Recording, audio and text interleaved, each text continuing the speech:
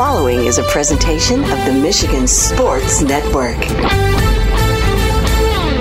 Wednesdays on the Huge Radio Network are presented by the Michigan High School Athletic Association. You can follow everything about high school sports 24/7 at MHSAA.com, at MHSAA on Twitter, and MHSAA on Facebook. Wednesdays on the Huge Show are presented by the Michigan High School Athletic Association. Are you ready for huge opinions on the Lions, Tigers, Wings, Pistons, Michigan, MSU, and every sports team in the state of Michigan? It's time for The Huge Show. From the east side to the west side to the UP, The Huge Show is on air statewide on the Michigan Sports Network. Voice your huge opinions now at 1-866-838-HUGE. That's 1-866-838-4843. Now, the huge one, Bill Simonson. What's up, Michigan? It is a Wednesday edition of the only show willing to tell it like it is. Superfly Hayes is our executive producer as we're originating from the Tullymore Golf Resort in Canadian Lakes, Michigan, less than an hour north of GR. It is day 3 of our Tullymore Golf Football Summit, where we look inside Michigan football with the team from the Wolverine.com, and we'll hear from Chris Ballas, John Borton, the senior columnist. He's like the Newt Rockne of Michigan, and Doug Skeen, 5-time Big Ten champion, has vowed to wear all 5 championship rings during this final broadcast from the beautiful Tullymore Golf Resort. We'll break down the Wolverines. I've already stated on air on my social networks, 15-0, national champions, Skeen, Johnny Borton coming up. If you have a Michigan football question, you can drop it on the Mercantile Bank listener line, 1-866-838-4843. That's 1-866-838-HUGE. At Huge Show on Twitter, The Huge Show on Facebook, and opt in on that huge text chain. Text the word HUGE to 21,000. And Chris, we were here last spring after spring football with Harbaugh. We'll get to where they're at right now with fall camp, looking ahead to that opener against East Carolina. But we're back at Tullymore. I know we've been here 2 days. This is day 3. What a place, right? I love this place, and I can't thank them enough, the Minestrellis and everybody else here who, it was just 3 or 4 years we were talking about this when we first got here, and every time I come here, you just get excited and just to be back with your buds and golfing and doing the show, man. And it means football's here, too, which is exciting, but we do prefer to compare John Borton to the Fielding Yosts and the Fritz Chryslers, not the Newt Rockneys here. This is not Notre Dame, my friend. I'll say the Vince Lombardi of University of Michigan, columnist Johnny B. We'll hear from him later in the show along with Skeen.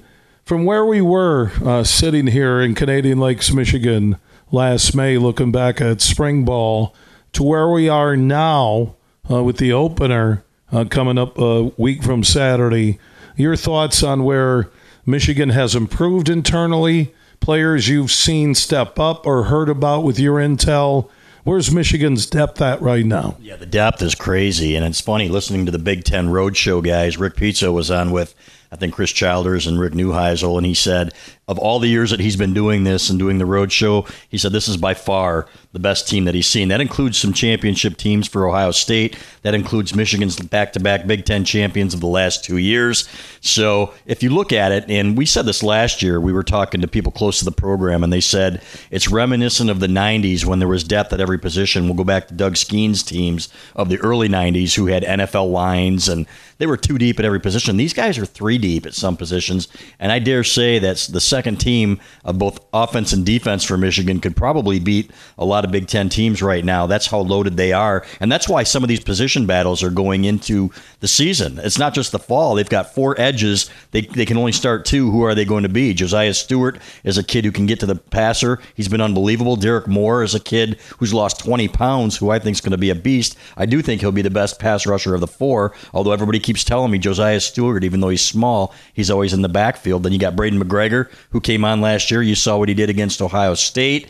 And then Jalen Harrell, who is probably the most underrated kid on this team in terms of what he brings. So then you look at the offensive tackles, and you've got two guys that came in from Arizona State, and Ladarius Henderson and Miles Hinton from Stanford, who will be starting just about anywhere else. But Carson Barnhart and Trente Jones are playing great football too, and they want the job as well, just as much as these guys. So, and then it's the other corners, the one that we're watching, and Josh Wallace, who they got from UMass kind of late, and everybody's thought, well, he's just filling a roster spot. Not the case. This kid's been fantastic. Hanging out with Mikey Sainristil, I think you're going to see him start, but that one's wide open too, and you got a couple freshmen we'll talk about in a few minutes too that are really coming on.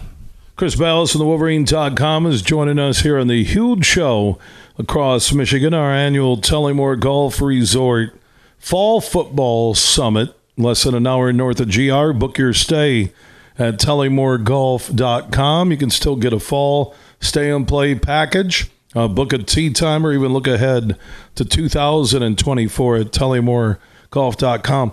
You're just going through the depth on defense. Yeah. Most of us look at this team and say, okay, best backfield, a duo in the country with Edwards and Corum. J.J. McCarthy, the top returning quarterback this side of Caleb Williams of USC in college football for 2023. We'll get to the wide receiver depth and game breakers and game changers.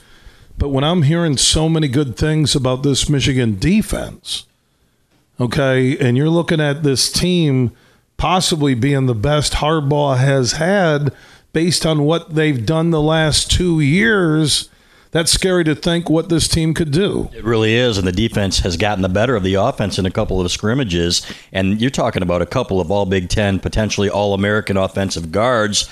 Mason Graham is a kid at defensive tackle. We didn't even talk about the tackles. This is as deep as they've been at tackle since I've been covering this team, and it goes back to 1997. You look at Mason Graham as a sophomore. They knew when he was here, when he first arrived, that he was special. But Chris Jenkins, everybody talks about the senior. They say he's a freak, and now he's got some pass rush moves. Some people are even comparing him to Maurice Hurst and what he's bringing from the interior pass rush. Now, if you have to double team a couple of those interior guys, and those guys on the edges are able to let go, then you got something pretty special there. So, but you talk about the backfield and Blake Corum. In my opinion, and from what I've heard, Blake Corum is still the better running back of the two. We saw what Donovan Edwards did against Ohio State. We saw what he did against Purdue in the Big Ten championship game. But I don't think there's any question, and Donovan Edwards would admit it too, when it comes to wiggle and it comes to overall pure running, that Blake Corum is the better back. So you're going to see Donovan Edwards out of the backfield a little bit more. We've been hearing about how they're using him with swing passes, maybe even in the slot, and they're going to be using those guys together because they want to get their best 11 players on the field, their best 11 athletes, and he's certainly one of those guys. And they have 4 games, we'll say at least 3, before they get to Rutgers, that almost can resemble preseason. I'm not taking wins for granted, but when you look at this Michigan team and you think about Bowling Green, UNLV, and East Carolina, to me, they're preseason games for Michigan football 2023. Yeah, 100%. And that's great because now that allows these position battles to play out like J.J. McCarthy in Hawaii last year. People can complain all they want to. Michigan's schedules, non-conference, have been the toughest in the country for so many years, and now everybody's squawking because they aren't playing the toughest schedule in the country. Boo-hoo. But last year, it afforded them the opportunity to see what J.J. McCarthy could do, and they could start one quarterback one game, they could start the other one the second game, and McCarthy wins the job, and it's the best thing that happens for Michigan football, right? So I think that's going to be to their benefit. You're going to see some of these position battles play out that way. When guys, it's going to be about how they do when the lights are on, and that's great. That means that nobody can take any time off, nobody can relax. These guys understand that if they don't bring it, they're not going to play. So I actually like the schedule for that reason, and especially going forward with the Big Ten the way it is. You got Texas on the schedule next year. We've heard that they are going to stay on the schedule. Fox still wants it there. So think about the plethora of tough opponents they're going to have next year, Bill. It's going to be fantastic. Well, you already had UCLA and USC and Texas for next year. With the addition of Washington and Oregon, there's going to be a reworked 2024-2025 schedule. We'll get to expansion coming up later. And this is going to be a year for the Michigan fans, I think, to enjoy and savor it, because running the table is going to be next to impossible moving forward. ever. It's going to be tough this year. You look at, there have been great loaded Michigan teams, and I'll go back to Doug Skeen's team in 1992, his senior year. They tied 3 games. Now, if they'd had overtime, maybe they win those 3 and they're national championship contenders. But, they played Illinois to a standstill, a tie. Last year, Illinois could have easily beaten Michigan. That should never be the case, but it's hard. It is hard. You look at Georgia. I think Kent State played them tough for 3/4 of that game last year. Should have lost at Missouri. So there is nothing given when it comes to Big Ten slates, and especially if you look at teams like Maryland, before you play Ohio State on the road. That's a team that's given Ohio State fits a couple of times before they played Michigan.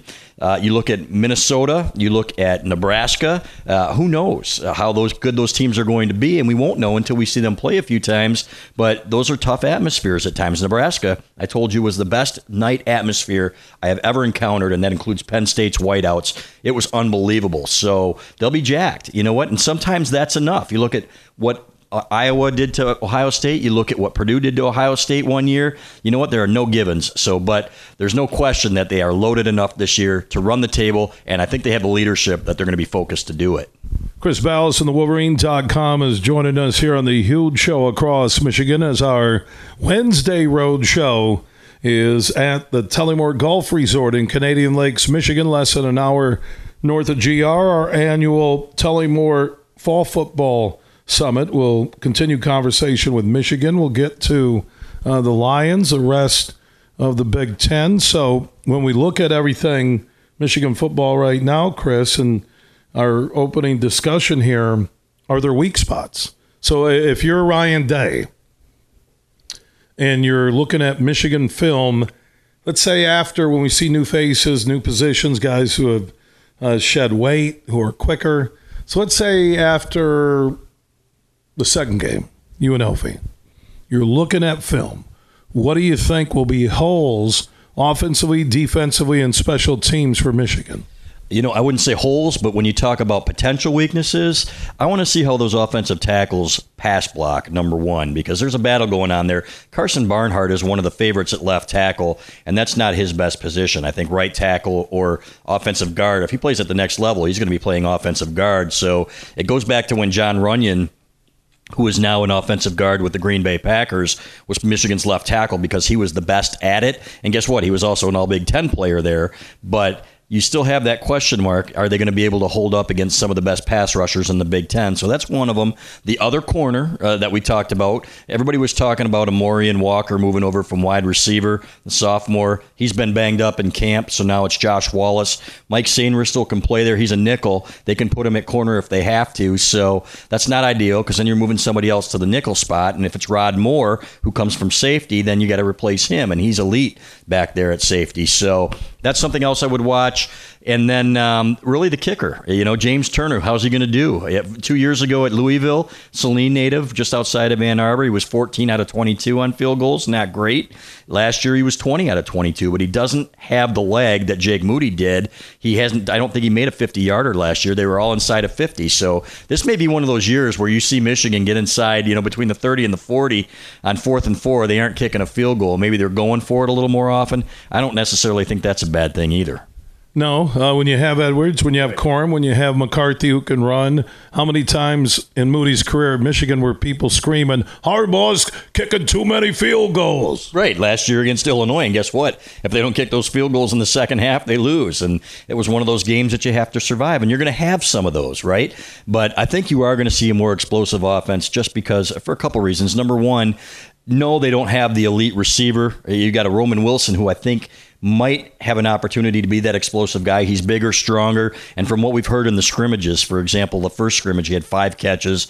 Cornelius Johnson, I think, was out, and I think he was out for this scrimmage last Saturday as well. But Roman Wilson is a guy who a force to be reckoned with because he's got the speed. We've talked to Ohio State guys who were actually recruiting him and said, okay, he could have played here, receiver for us. So that tells you something with as loaded as they've been at wide receiver. So I like him there. Tyler Morris is a kid that had a knee injury. He was a true freshman freshman last year who has really come on. So I think he can be a guy like that. They said he's like Ronnie Bell, but ahead of Ronnie Bell. Ron Bellamy, the receivers coach, told me at this point in their careers, he said there are times out there we see him making plays with the number 8. He switched to number 8, and he said, man, it looks like Ronnie Bell. So they're going to have some options. And again, Donovan Edwards, I think, is going to be used more heavily in the passing game as well. So I think they will have options there.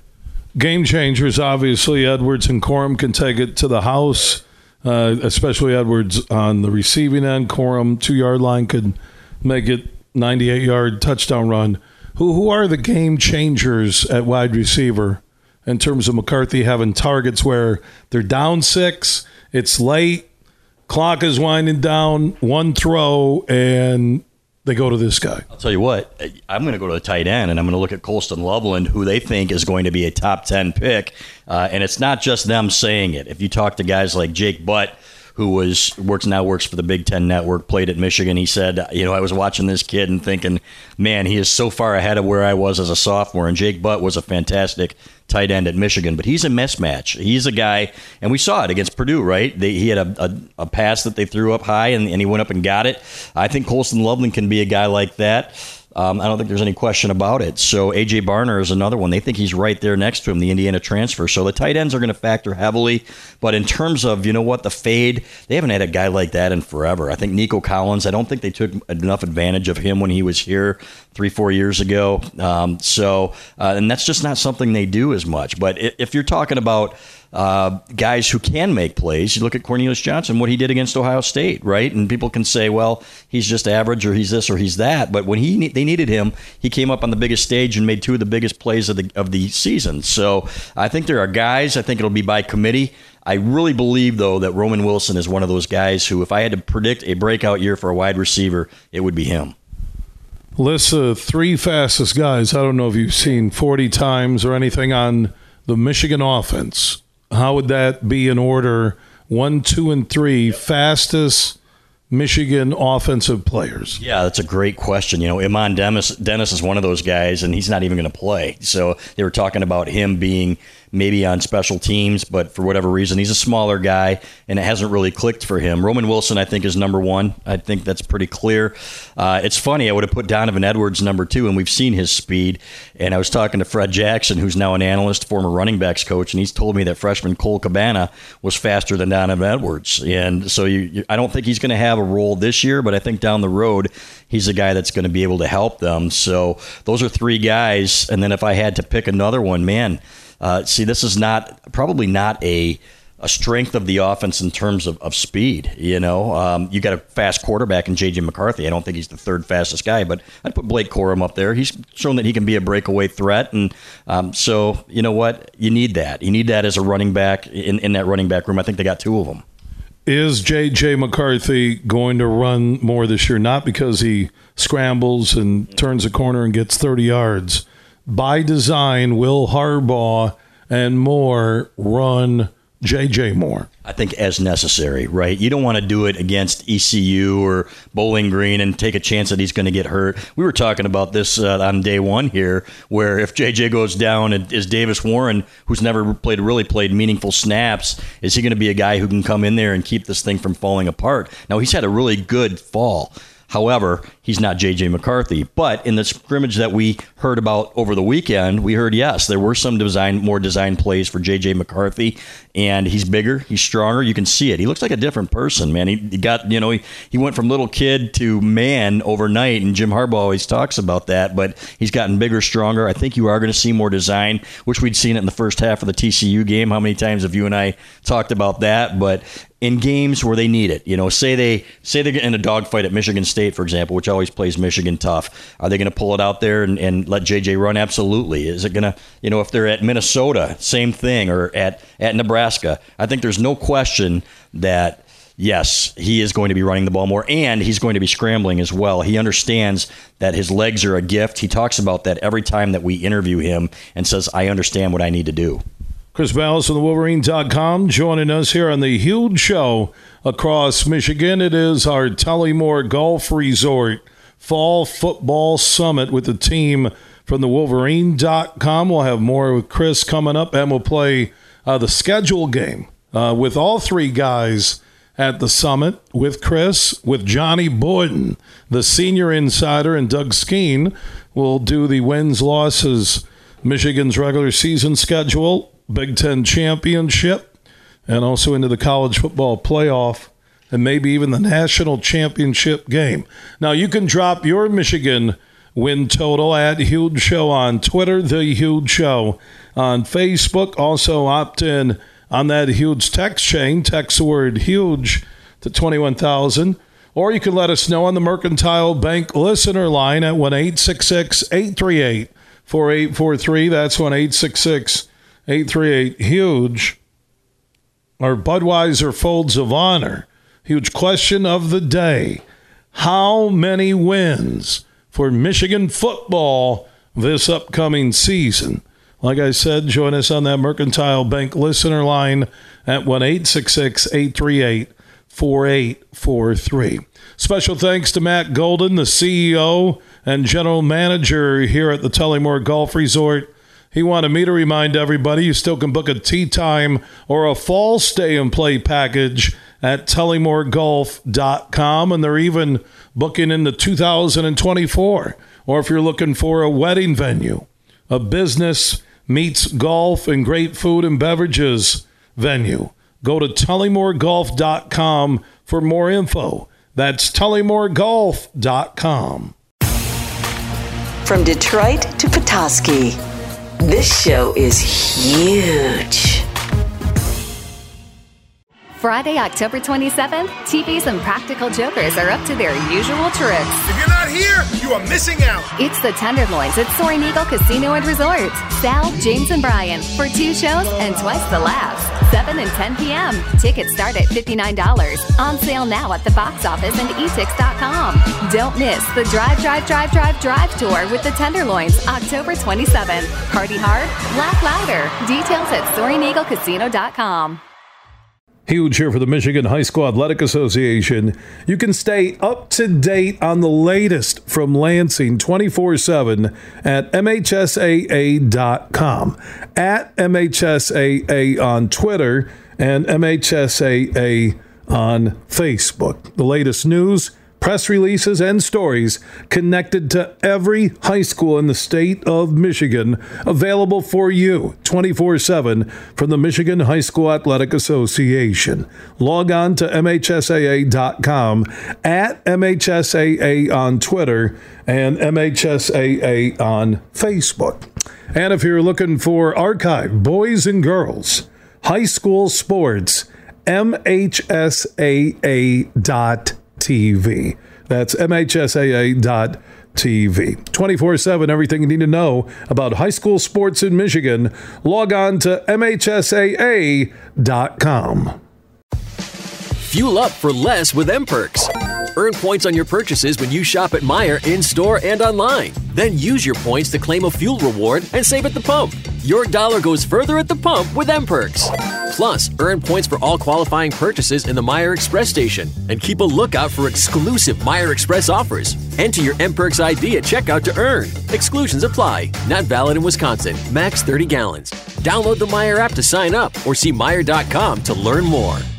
Huge here for my good friends on the DraftKings Sportsbook app. Now, we've all waited all off season for this time to come, and this weekend, college football is back. And so are the traditions, the tailgates, and the great offers from the DraftKings Sportsbook app.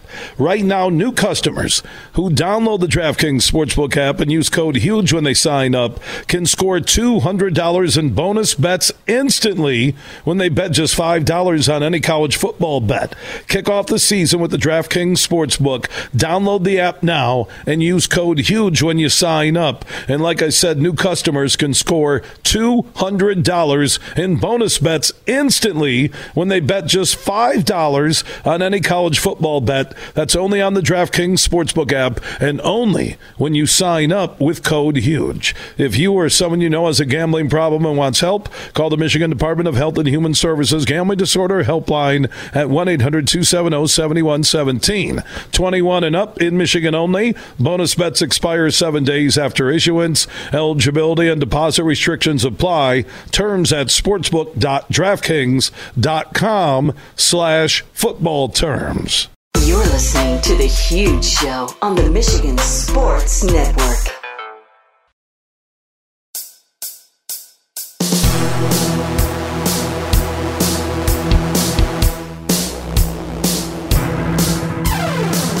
We are back on The Huge Show across Michigan. Superfly Hayes is our executive producer as our road show continues from the Tullymore Golf Resort Football Summit in Canadian Lakes, Michigan, less than an hour north of GR. Chris Ballas from the Wolverine.com is joining us this hour.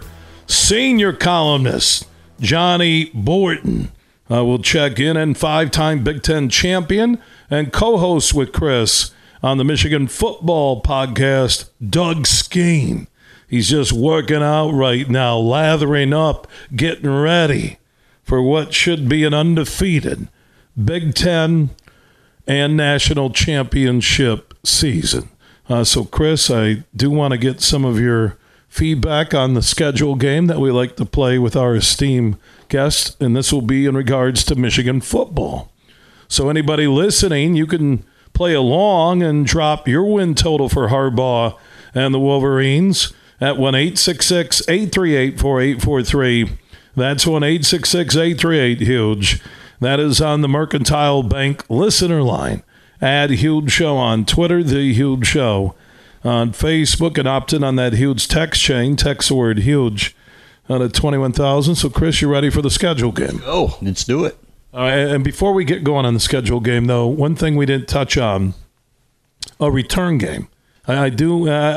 Special teams, I know we're just going through the depth and we're talking about offense and defense with Michigan, but there hasn't been a lot of conversation. I know we talked about replacing Moody, and you mentioned the Louisville transfer, but return specialists with losing Henning.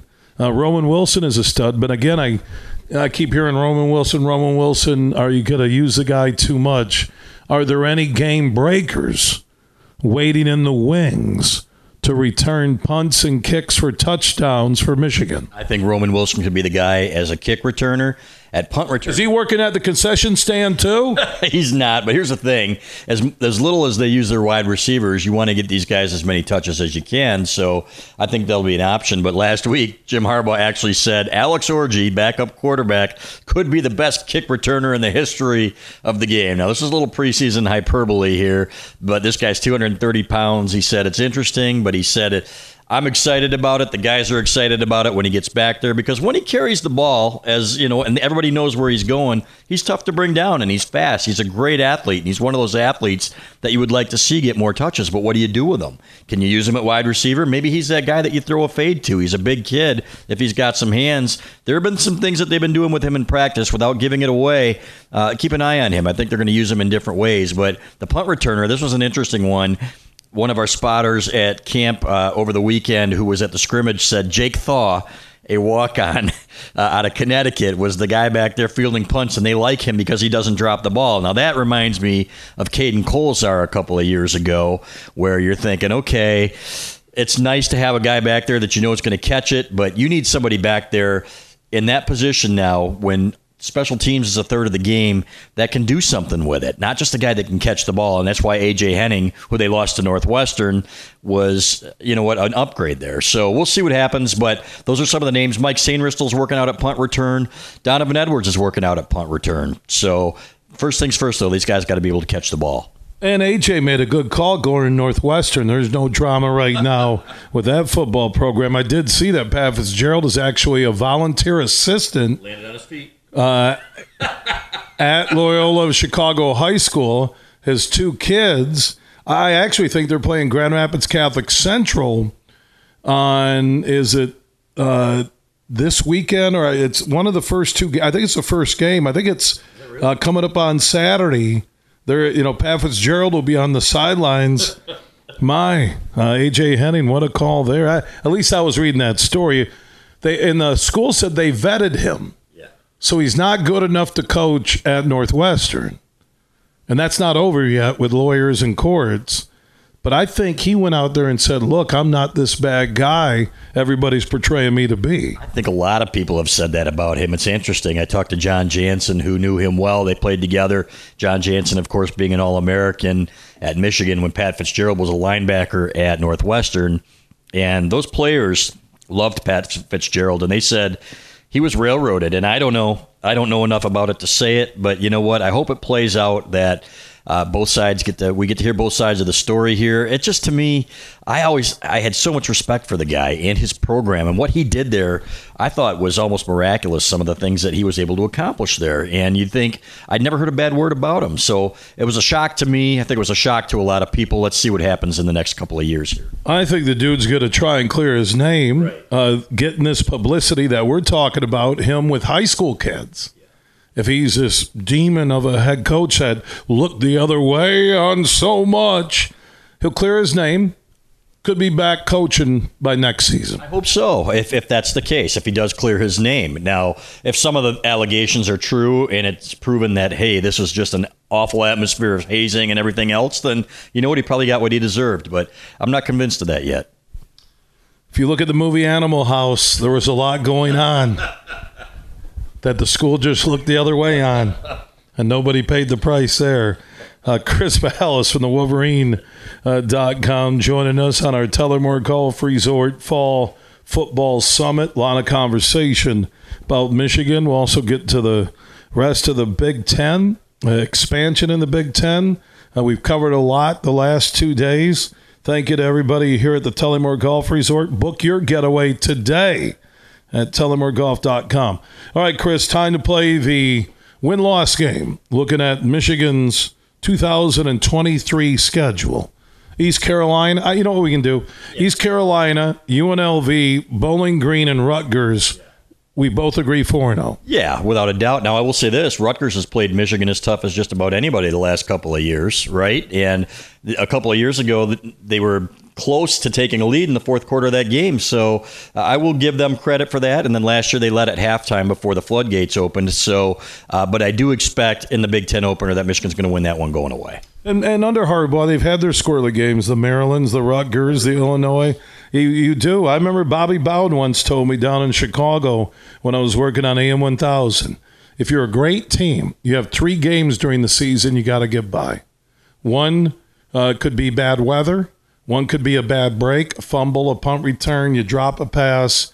And then 3 would be that you have a team that circles that game like it's the biggest game of the year for them. And they show up and play. Your guys are flat, and they sneak a W out on you. And guess what? Michigan's got a schedule full of those, right? Illinois thinks Michigan's their biggest rival. You look at Michigan State, you think they aren't going to be ready for that game? They always are. I can't remember the last time Michigan blew them out there. I think it was 14 points a couple of years ago. You know, it just doesn't happen. So at the same time, you know what? I can look at Maryland. I can look at Minnesota for the Little Brown Jug. They should have beaten Michigan in 2015. Remember the Halloween game when they screwed up at the goal line when they should have had 2 or 3 plays and were only able to run 1. So at Nebraska. So it's going to be tough. It's tough to get up for every game. It's tough to go undefeated. And that's why I was the only one on staff that predicted that Michigan would lose 1 game this year. I did predict Michigan State and Mel Tucker 4-8 because I think the deep water has become a wading pool. Let's move on. 4-0 after East Carolina, UNLV, Bowling Green, and Rutgers at Nebraska. This is that game. You have Minnesota, Nebraska, Penn State on your circle games, I think, through our conversation during the offseason. Matt Rule has taken over for Frost, who didn't work out for some reason. Your thoughts on Michigan's first challenge of the 2023 season at Nebraska? Yeah, I think it'll be a great atmosphere. It does sound like it's going to be a big noon game instead of a night game, Bill, from what we've already heard. So I think that helps Michigan because that's, 11 a.m., right, in Lincoln. So it'll be early there. At the same time, who knows what to expect from those guys, right? Matt Rule's teams in college historically have not been really good in his first year, but by year 2 or 3, they've been much better. I think at Temple and then at Baylor as well. So That one's going to be interesting to me. I think Michigan will win that game by a couple scores, but I want to see what Nebraska does in their first few games to see what kind of team they have. So you go from at Nebraska to at Minnesota, with Indiana at home, with at Michigan State. 3 out of the 4 on the road. Big Ten is not a pushover conference. It's not the same old Big Ten, literally. So when we look at that, at Nebraska, which you said a W, I agree with you. At Minnesota, Indiana at home, at Michigan State. Biggest chance of Michigan losing, if it's not at Nebraska, is it at Minnesota? And I don't think Michigan State has a prayer.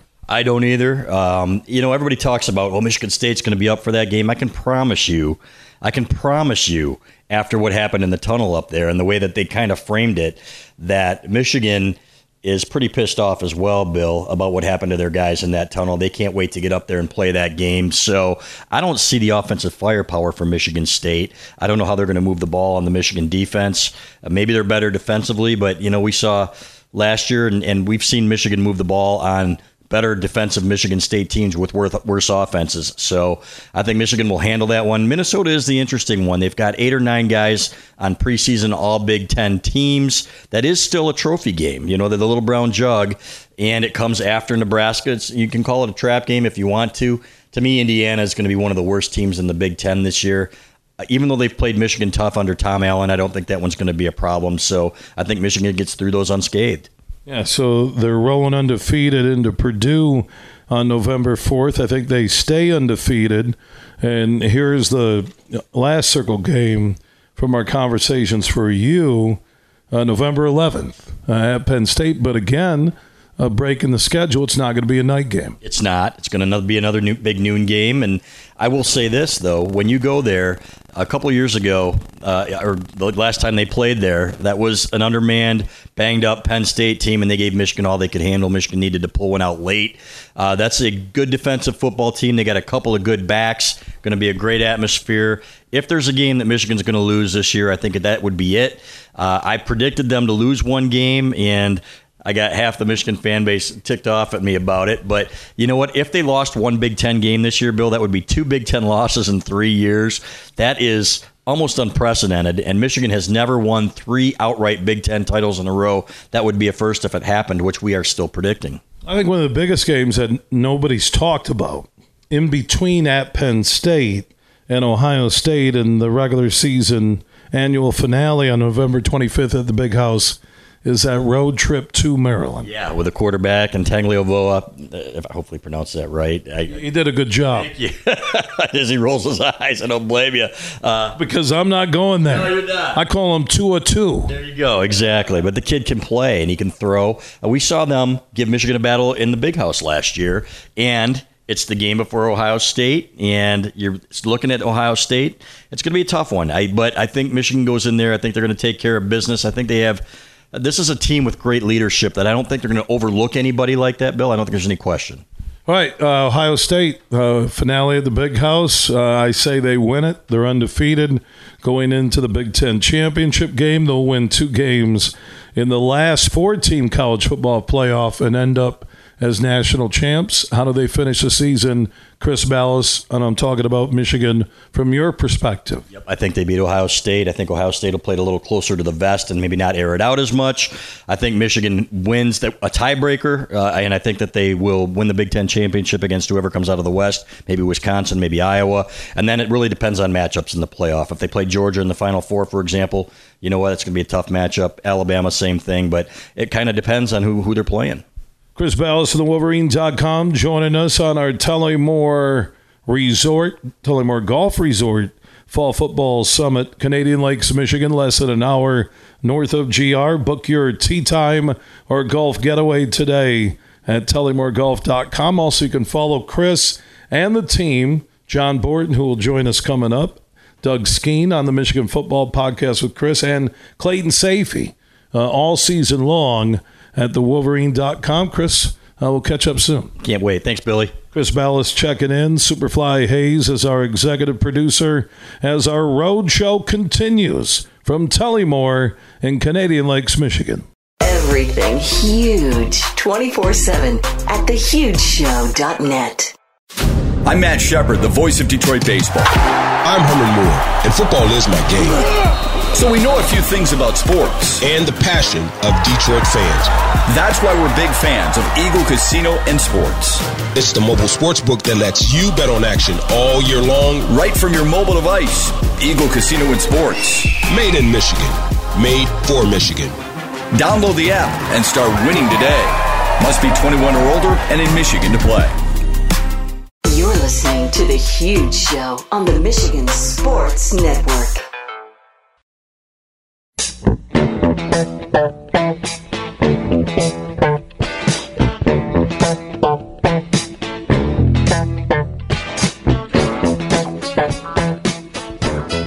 We are back on a Wednesday broadcast on the only show willing to tell like it is. We're all about huge opinions.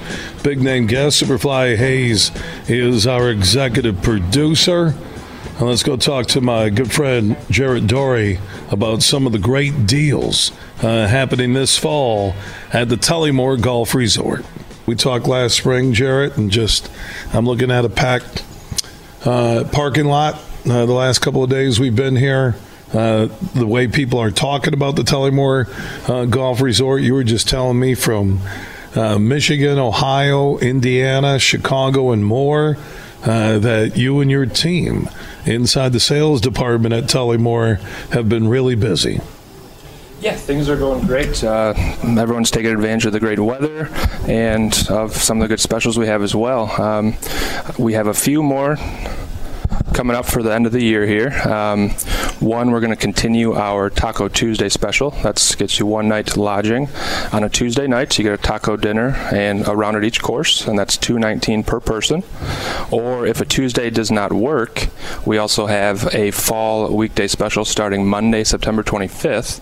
It's Monday through Thursday, one round at each golf course and one night's lodging, and that's $179 per person. So if Tuesday doesn't work, then try out the fall weekday special. Yeah, so that is TullymoreGolf.com. Easiest way to get the number, connect, find out about the resort, and also book a stay and play package and take advantage of your specials. Yeah, and if you want to talk to us about it, just give us a call and we can, work through anything we need to.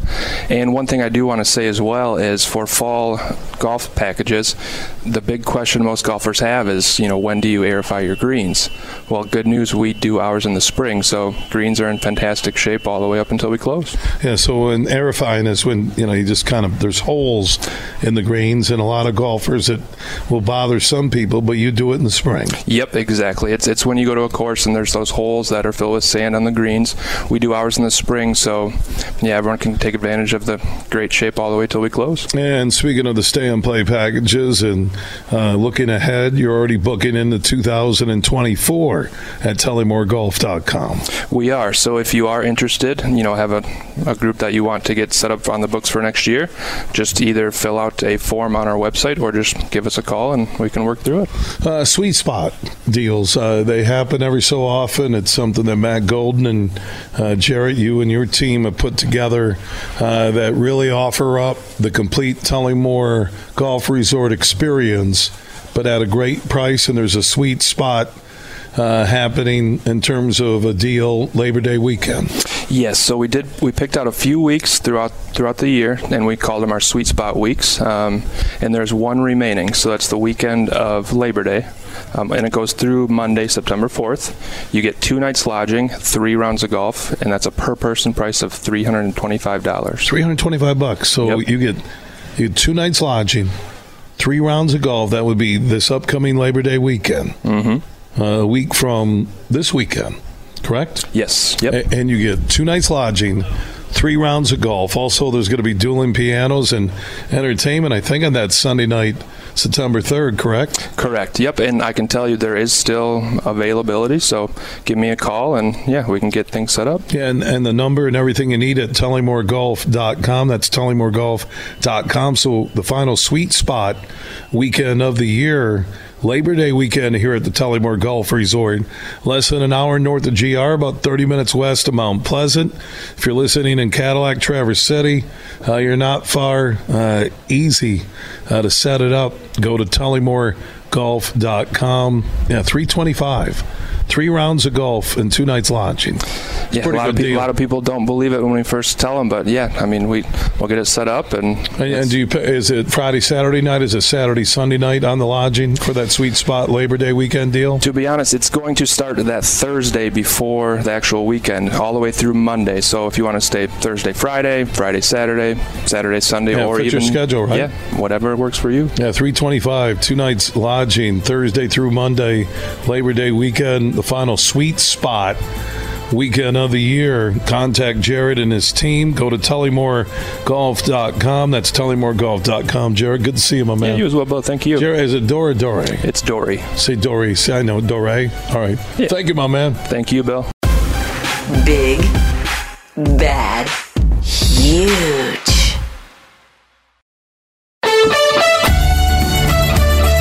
The following is a presentation of the Michigan Sports Network.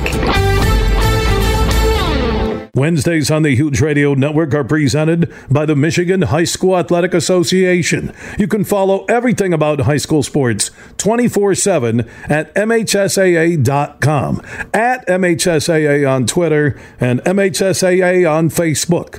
Wednesdays on the Huge Show are presented by the Michigan High School Athletic Association. Are you ready for huge opinions on the Lions, Tigers, Wings, Pistons, Michigan, MSU, and every sports team in the state of Michigan? It's time for The Huge Show. From the east side to the west side to the UP, The Huge Show is on air statewide on the Michigan Sports Network. Voice your huge opinions now at 1-866-838-HUGE. That's 1-866-838-4843. Now, the huge one, Bill Simonson. What's up, Michigan? It's hour number 2 on a Tullymore Golf Resort Fall Football Summit in Canadian Lakes, Michigan, which is less than an hour north of GR. You can book your tee time or fall stay and play package right now at TullymoreGolf.com. Also, they're looking ahead to 2024. Christmas parties, business events, weddings, unbelievable venue, lodging, food, beverages, and more. Just go to TullymoreGolf.com. That's TullymoreGolf.com. Inside this hour, John Borton, senior columnist for the Wolverine.com, will join us. Also, we're less than an hour away from Doug Skeen, 5-time Big Ten champion offensive lineman at Michigan, late 80s, early 90s. Also a co-host on the Michigan Football Podcast with Chris Ballas at the Wolverine.com. He'll give us his huge opinions on Michigan football. And Johnny B., good to see you, my man. Hey, it's great to be here, Bill. Great to be talking about Michigan football. We've been talking about it all summer with our publication, but everybody's talking about it now because we're right on the cusp. I think you told me before we sat down for the broadcast, 30-plus years following Michigan football, knowing what you know about this team, knowing what you know about this coaching staff, what they've done the last 2 seasons, and what they have right now going into that opener for 2023 against East Carolina. How would you rank this team up against other preseason Michigan teams you were talking about? If I look at this on a talent level, I think this is the most talented team coming in that Michigan has had since 1997. And if you look at 97, you not only think, okay, national championship, they ran the table, they had Charles Woodson, they had the Heisman winner, but they also had an incredible depth of professional players on that roster. I think they have the same thing here. This is just such a loaded team, and I would say a loaded coaching staff. They have guys that Jim Harbaugh has already said they're going to move eventually. They're going to get other jobs. He's tabbed Sharon Moore as a guy that is going to be a head coach somewhere. I think they have really the whole package, and that's why they've won as much as they have in the past couple of years. And now you're looking at a seasoned J.J. McCarthy behind center who, I talked to Jake Butt of the Big Ten Network over in Indianapolis for the Big Ten meetings, and he says, when was the last time you had a seasoned Michigan quarterback with this much talent where the fans are saying, our guy's a stud? He is just simply going to be able to be the guy that delivers at the highest way, and maybe be in New York at the end of the season in December. Yeah, because that was going to be my next question. The hype of McCarthy puts him amongst the greatest to ever play at Michigan, but when you step away, it is one season. Is he in that Heisman conversation? Will he have enough numbers? That's the one thing I look at JJ when you look at Caleb Williams at USC. Will JJ have the opportunity, rushing and throwing the football, to have Heisman-like numbers in 2023? Well, if you listen to the players and you listen to the coaches and you believe what they're saying, they want to run the football. There's no question about that, but they're talking 50-50. We want to bring up the passing game to where it is equal to the running game. I really think they're putting more emphasis on it because they saw what the passing game did for them in bringing them back against Ohio State, what they needed to have in place against TCU, and that's a shootout. And, when you start talking about J.J. McCarthy, I think one of the things that he has to do personally, I know he's looked really hard. I mean, he doesn't like to necessarily talk about it, but that TCU 2 pick sixes, that's what he has to fix. And he's so motivated to handle any type of problem that he has. And that obviously was a big one in that game. So learn from it, move forward. But I really think that Michigan is committed to throwing the football more and confident enough to do it because you got a guy that's not in his first year of playing as starting quarterback anymore. So I think that's a good combination. I think his numbers are going to be bigger this year. And that would be the confidence Harbaugh has. He was a rookie quarterback, if we can use that NFL phrase, last year. And, it's tough to find a negative connected to this team. And if you think about it, John, through your 30-plus years at thewolverine.com, the flip Harbaugh has done with this program from just a couple of years ago when people even inside Michigan were hoping he might take an NFL job to that 2 straight Big Ten championship celebrations, 2 straight college football playoff, and maybe the number would be closer to the last 3 years, but something a lot of people didn't believe Harbaugh was going to be able to do.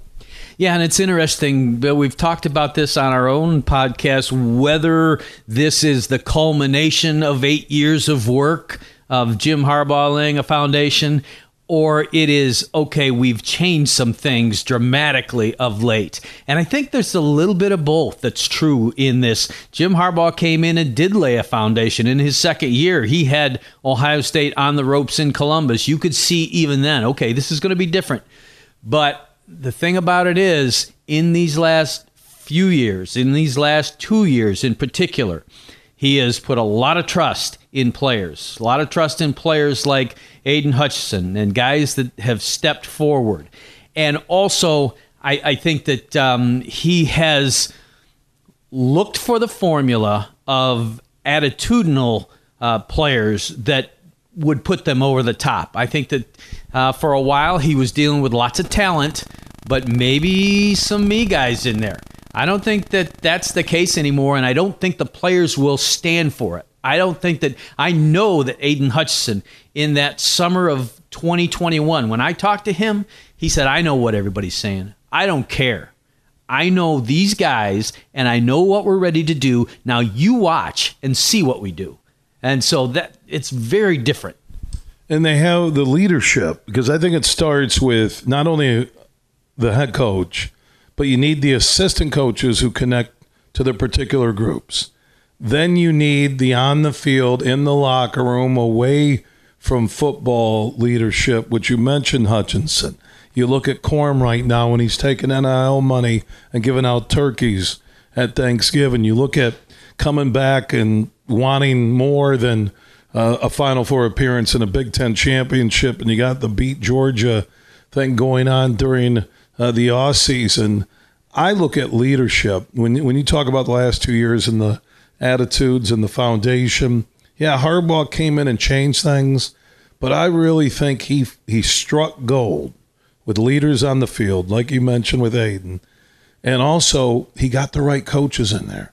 I think there was not dysfunctional, but a little disjointed in and out with coaches where Harbaugh was looking to find the right formula, and they got it now. I think they absolutely do. You mentioned Corum, but there are so many leaders. J.J. McCarthy. I talked to Zach Zinter, the big offensive lineman that was last seen throwing Ohio State defensive linemen around like rag dolls. And he said something that really struck me, because this game is so difficult. This game is so much work. It's round the clock, round the year, and how these guys have to just stay after it.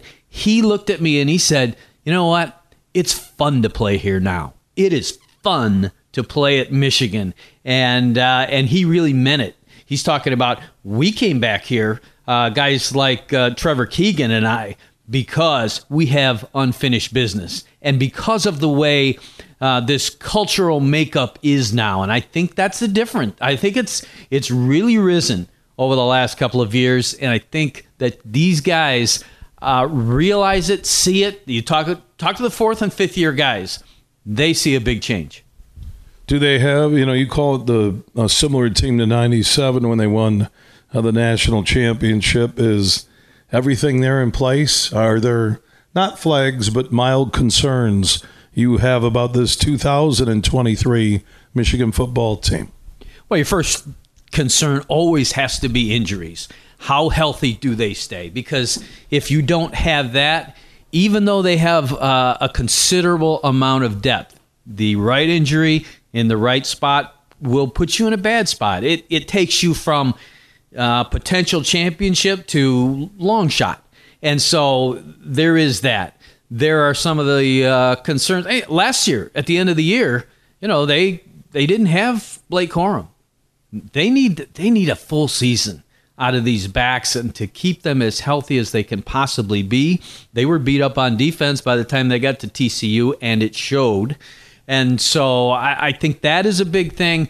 But also, when you look at some of these defensive components, there are questions. There are guys that are coming on in that defensive backfield to make it for across and give you some depth. But if you're at this point and you don't know if Mike Sainristil is going to play nickel or cornerback, because you don't know if you have the other cornerback that is for certain going to give you what you need, then it becomes, okay, that tells you that's a spot where you still have to worry about it a little bit.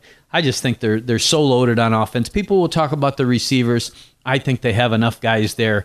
And I also think that they're building in. Some of you, I know you were talking about explosive receivers before.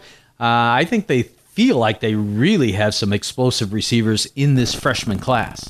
Right, so the younger guys, because there's always new faces, and especially when you look at the first 3 games with East Carolina, UNLV, and Bowling Green, that they have a preseason feel to it, and that's going to be a testing ground. You're going to take care of business to get the W. But I think you're going to see some faces that Harbaugh and his staff, since maybe some of the early enrollees last December, early January, have come in, who could help Michigan win big games this year. Who do you think's on that list? Oh, boy, I think there are a lot of guys. You talk about a kid like Benjamin Hall at running back that was really, really good in the spring. I think that he could give you the type of lift, and maybe some of these other backs that could give you a break and make sure that you keep those top 2 guys healthy.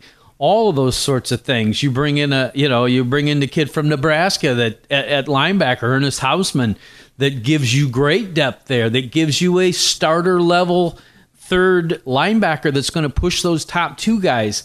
There are, on both sides of the ball, you will see that. And I think that you can develop it more and make it more real as you get into. That's the beauty of a manageable non-conference schedule. I've had this argument with people for years that say, well, you're cheating the fans because they're not seeing Notre Dame or Oklahoma in the preseason or in the non-conference season. I say, well, where do you want your biggest games? Do you want them in September, or do you want them in December and January? I think that what Michigan fans will see for the second straight year is a lot of development early and a lot of depth building. And some of these top battles, like Jim Harbaugh said, okay, we got 4 starting offensive tackles. We're going to see 2 starting the first game, 2 starting the second game, and then have it out, just like the quarterbacks did last year. The Michigan method, somebody else called it, and he loved that. So I think he talks about meritocracy.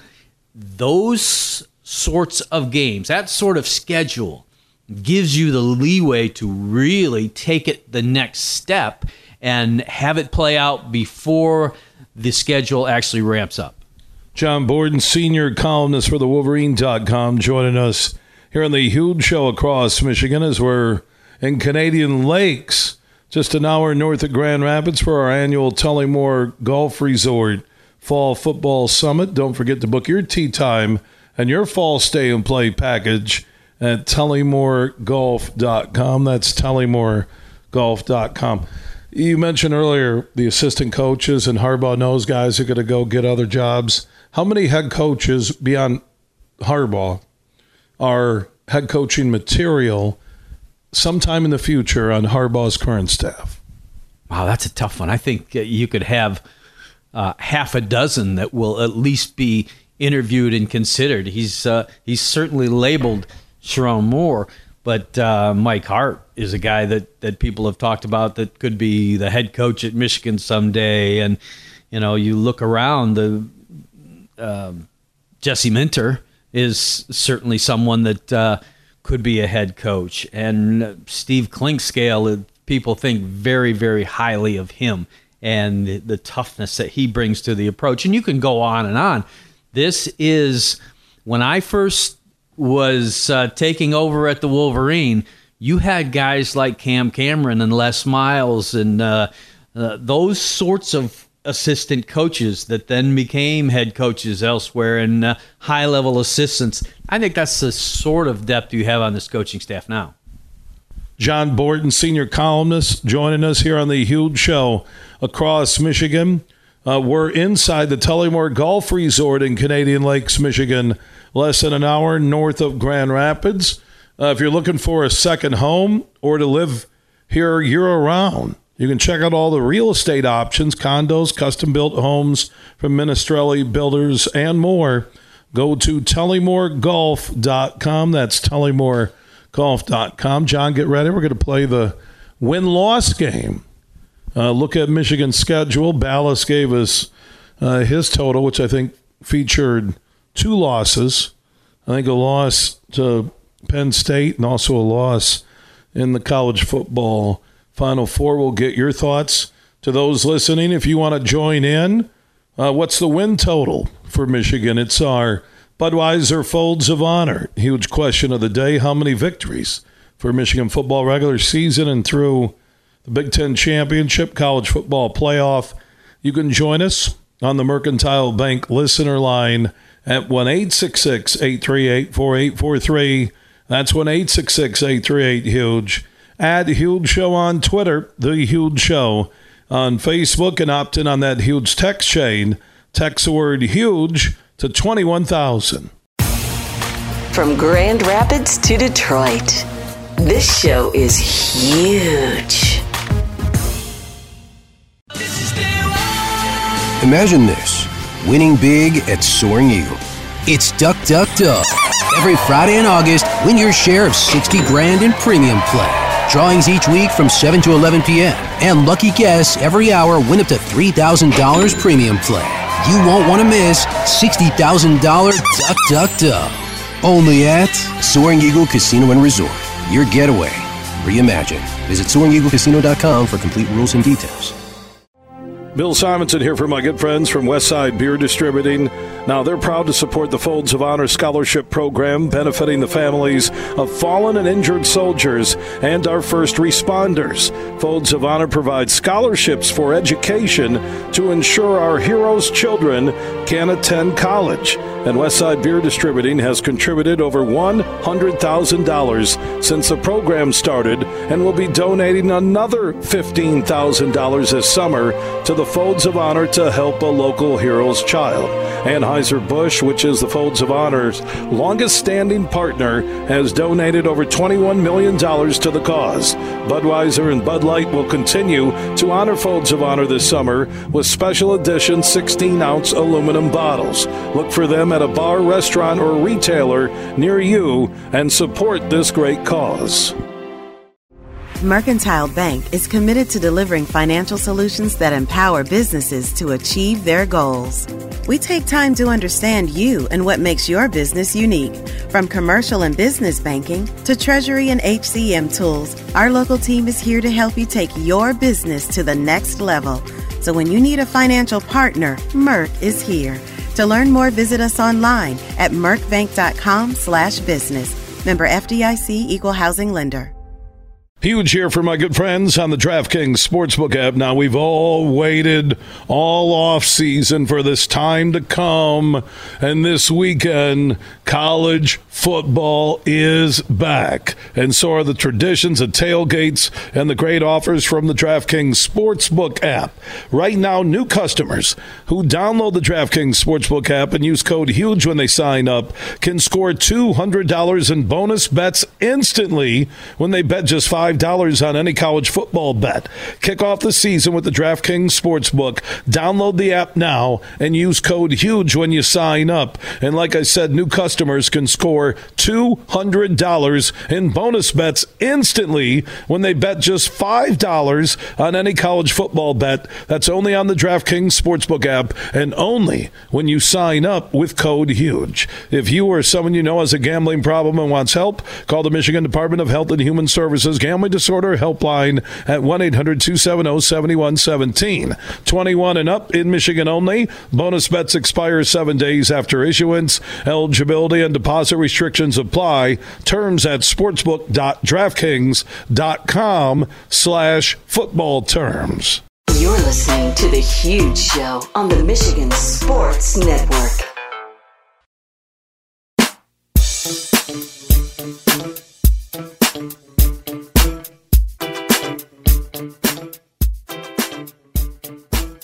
We are back on The Huge Show across Michigan, the only show willing to tell it like it is. Superfly Hayes is our executive producer, and Johnny B., John Borton, senior columnist for the Wolverine.com, is joining us on our Tullymore Golf Resort Fall Football Summit. So beyond Ohio State, before we get to the scheduled game, wins, losses for Michigan, beyond the Buckeyes, is it just Penn State, or is there a sleeper challenger to Michigan either on the east side or in the west in the Big Ten title game? I think the biggest challenge for Michigan is itself in any of these games, these road games. I don't think they're going to lose a home game, and that includes Ohio State. But I do think that you've got a schedule that really ramps up nicely for the Wolverines, but the first big tests would be those road games against Nebraska and Minnesota. I think those are games where if the circumstances are right, then you could slip up. I think Nebraska is way, way tougher at night than in the middle of the day, and I think Michigan is going to be all right there. But the biggest challenges, no question, is Penn State late in the season. Depending, again, we talked about the injuries situation that can build up over the course of a season. We'll see what kind of shape Michigan's in that one. That is by far the biggest challenge certainly on the road, and maybe overall, given that the Ohio State game is here. I believe that the Buckeyes have more talent than Penn State, but location. Yeah, and location also of your bigger games. They're at Penn State at the end of the year, Ohio State at the Big House. I'm with you. I'm not buying they're going to lose at Nebraska or Minnesota, that one of those two teams all of a sudden has become a potential top 5 team. I'm not going there. But at Penn State, and Penn State's name's been mentioned in most top 10 polls, along with Michigan pretty much number 2 in the Coaches Poll, preseason, and the AP poll. But you can't lose late. That could be crushing. But you could lose at Penn State and turn around and beat Ohio State. Just depends what Penn State does. Because I'm looking at this Big Ten and the final year before we get to the expanded, Pac-12 meets the Big Ten. And if Notre Dame comes, I've had people say it's Stanford and they're waiting on that partner team. So not just grabbing Cal, but waiting on, is there that partner team? Is it Notre Dame? Is Notre Dame finally going to say, we need to join, but then they're committed to the ACC and everybody has buyouts. Some conferences were smart when they welcomed in teams. And Notre Dame has that deal to play 5 ACC games, but anything below 1 loss, where you could say at Penn State, anything below 1 loss seems like it's not the season Michigan is expecting. I would agree with you. I have this team running the table through another Big Ten championship. And I part company with my highly astute compadre, Chris Ballas, who talks about Michigan losing a game at Penn State. I look at it this way. Penn State is getting a ton of hype in the Big Ten. It's like 1, 2, 3. You've got Michigan, Ohio State, Penn State, and that means in Michigan's mind what happens? You know that they have had Ohio State schemed out the last 2 years ad infinitum. And now you're going to have that same sort of effort go into getting ready for Penn State. We talked about, I made the 1997 reference in terms of talent. I think you might see a 1997 effort in terms of preparation and execution at Penn State. Do I think it'll be Judgment Day 2? If for those of your listening audience of the maturity to remember how that was billed, that 34-8 Michigan demolition of Penn State, maybe not, but I think you're going to get the kind of effort that really shows which is the dominant team. I've got a buddy out in Penn State that is a big-time broadcaster out there and knows his stuff. His roots are Buckeye, and yet he knows Penn State.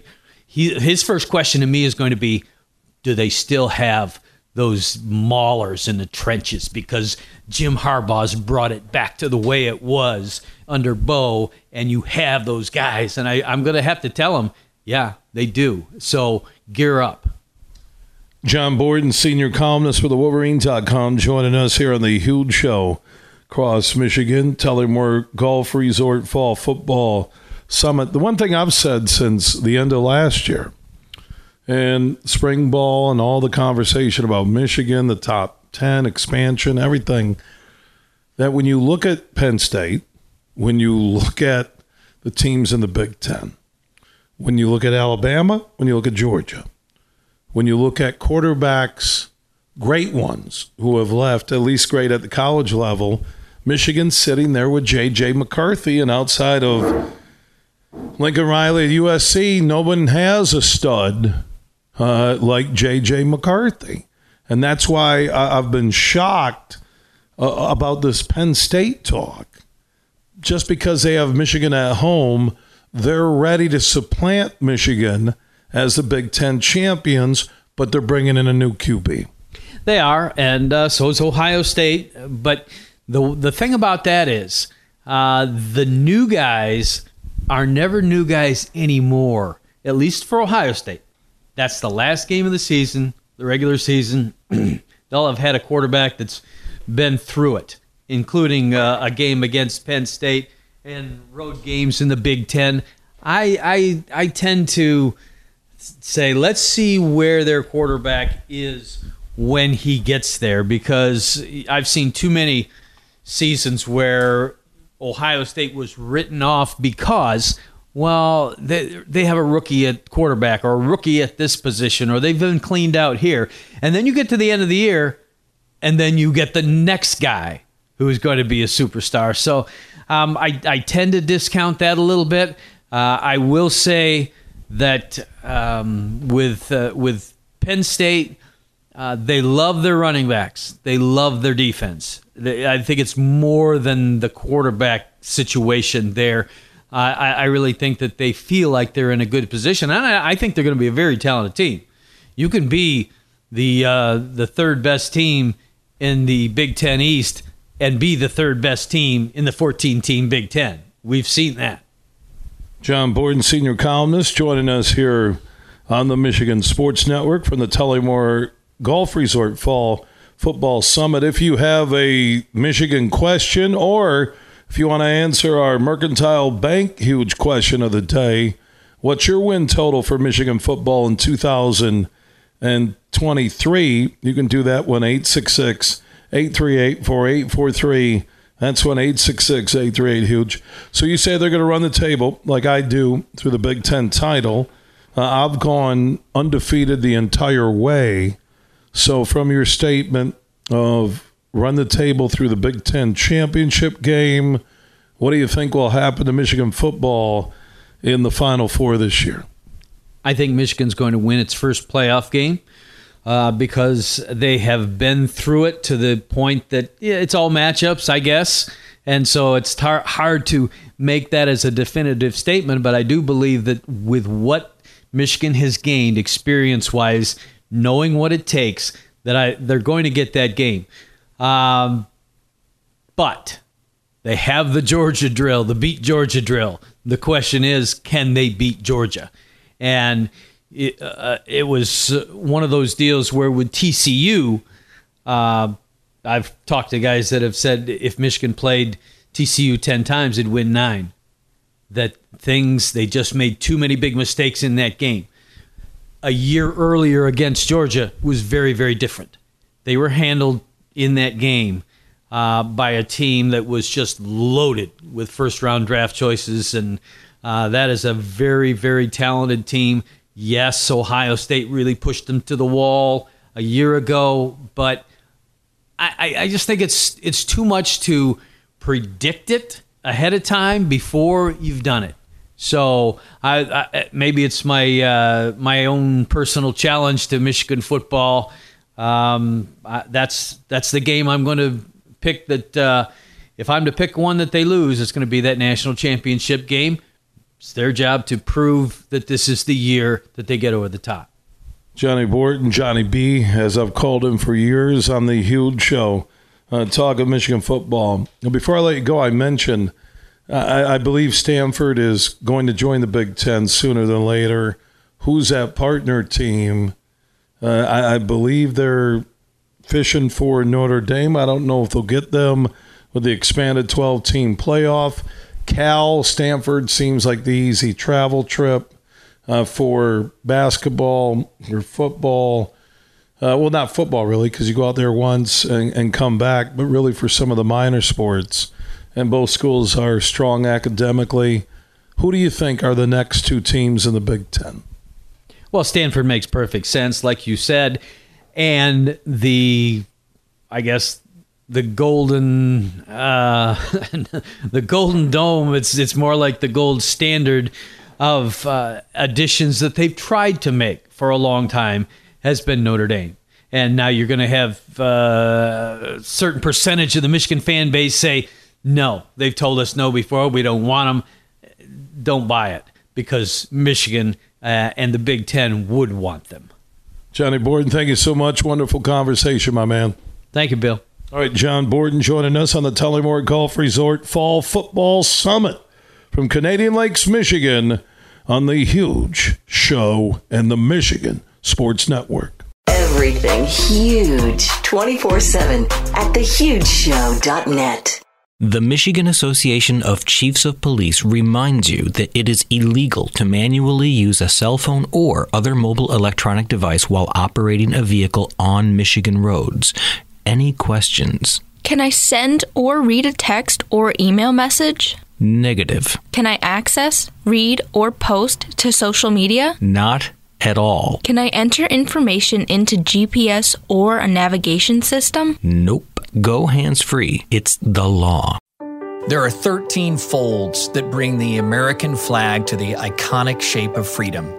This summer, Folds of Honor and Budweiser celebrate 13 years of changing military and first responder lives together.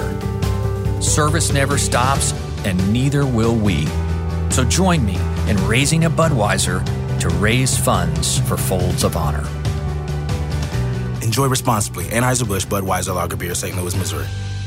Look for the Pure Michigan Mix frozen drink available at participating McDonald's across Michigan through September 10th. You could score some great prizes from Pure Michigan Coca-Cola and McDonald's. Look for that Pure Michigan Mix through September 10th at participating McDonald's. I'm Matt Shepard, the voice of Detroit baseball. I'm Herman Moore, and football is my game. So we know a few things about sports. And the passion of Detroit fans. That's why we're big fans of Eagle Casino and Sports. It's the mobile sports book that lets you bet on action all year long. Right from your mobile device. Eagle Casino and Sports. Made in Michigan. Made for Michigan. Download the app and start winning today. Must be 21 or older and in Michigan to play. Huge here for Matt Golden and his team at the Tullymore Golf Resort in Canadian Lakes, Michigan.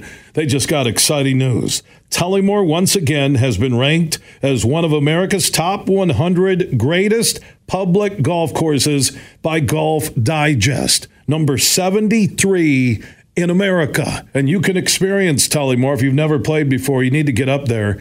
There's the Tullymore Golf Course, St. Ives, 36 holes, great stay and play accommodations. Or if you just want to book a tee time, Tullymore is less than an hour north of GR.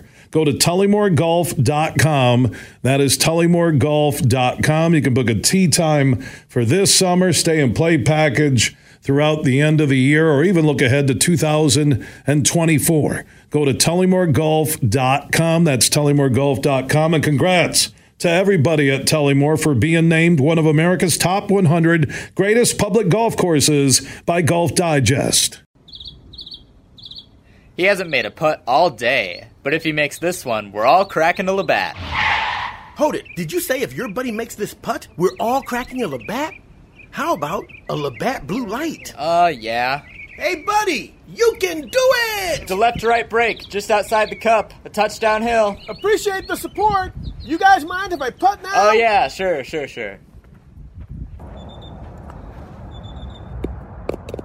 Best putt ever. Because making the big shot is better with a big crowd. Labatt takes everything to the power of we. Always enjoy responsibly. Beer 2023, Labatt USA, Buffalo, New York. All rights reserved. Labatt Regulations, U.S. trademark of Labatt Brewing Company, Limited. Hey, buddy, where's my Labatt Blue Light? He made the putt, for crying out loud. I want my Labatt Blue Light.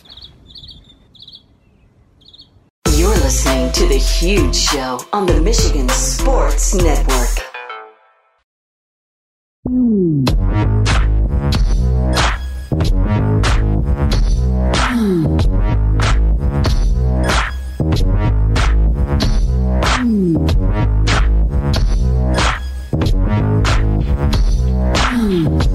The Huge Show is back live across Michigan. Superfly Hayes is our executive producer at our flagship station, 96.1 The Game in downtown GR.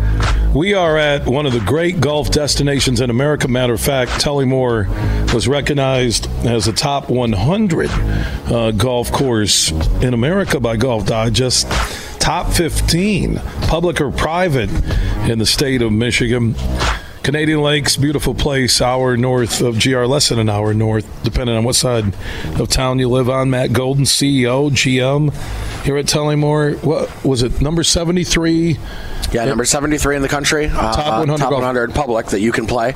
And then number 14 in Michigan. That combines public and private That's courses. Pretty good. So there's some big names on that list in Michigan. I mean, there are, the Oakland Hills, and you get, the Arcadias and the, all the other good ones. But it says something like we were just talking, Matt, before the break, or during it, that, your people, your culture, and that leads to the maintenance team and great greens and a golf course. And, we walked into our cottage last night and how nice it smelled and put together for us four to hang out and wake up this morning. I grabbed breakfast here at the tap room. Awesome breakfast. We roll over to St. Ives, sister course for Tullymore. Just, busy, but, guess what? It's summer. It's 75 degrees. A golf course and a golf resort is going to be busy.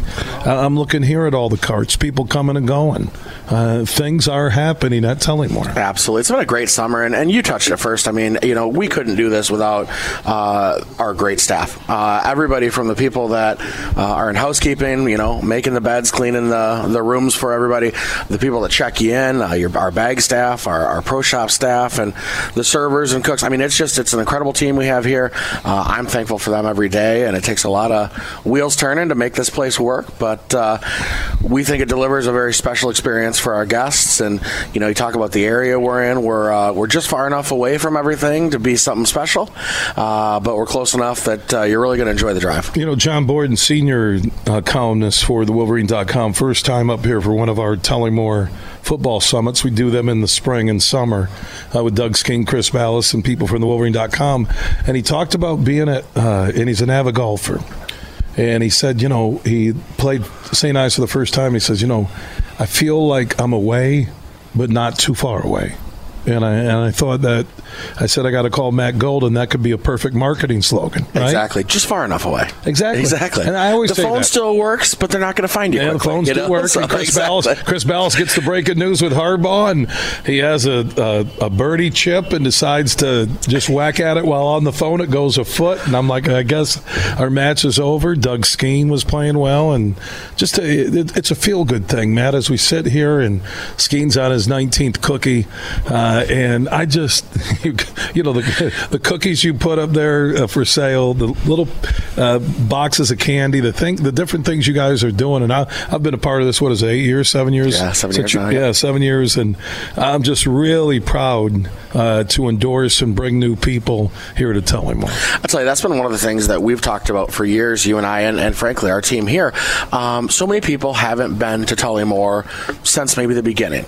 Since the early 2000s, before the clubhouse was here. When there was a trailer. Yeah, there was a trailer across the road. And now it's an elegant, one of the best clubhouses in the state. Right, paired with some incredible lodging for your golf group. I mean, we've got banquet space, corporate meeting space. We've got the lodging to make your stay comfortable, and great golf to boot.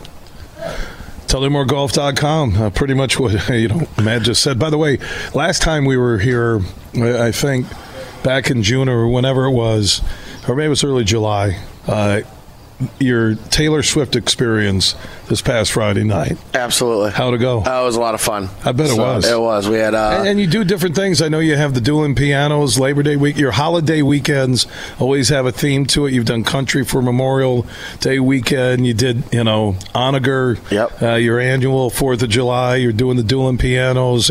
People can go to TullymoreGolf.com or really the Tullymore Facebook page. Tickets to events, info on events. You got a wine tasting party coming up, right? Yeah, absolutely. We've got a couple wine dinners coming up. We'll be announcing a Labor Day two-man scramble coming up later this week. Really? Yep. You'll keep me posted. I will. Some really good pricing. If you want to come up on Labor Day weekend and play, grab one friend, and we just pair you with another twosome. And the nice thing is that we tried it around 4th of July, and it's a bit of an unstructured tournament. You can tee off anytime you want during the day. We do online scoring, so it makes it easier for everybody to come on up. I noticed, Matt, on your Facebook page, already I saw the Christmas graphic, and here you go. A great venue here at Tullymore and St. Ives for booking Christmas parties. Absolutely. Well, Bill, we're here all year round. So, as people are looking for venues for winter retreats, a venue for a Christmas party, we can offer lodging, full catering, everything they'll need for meeting space, and great accommodations to boot.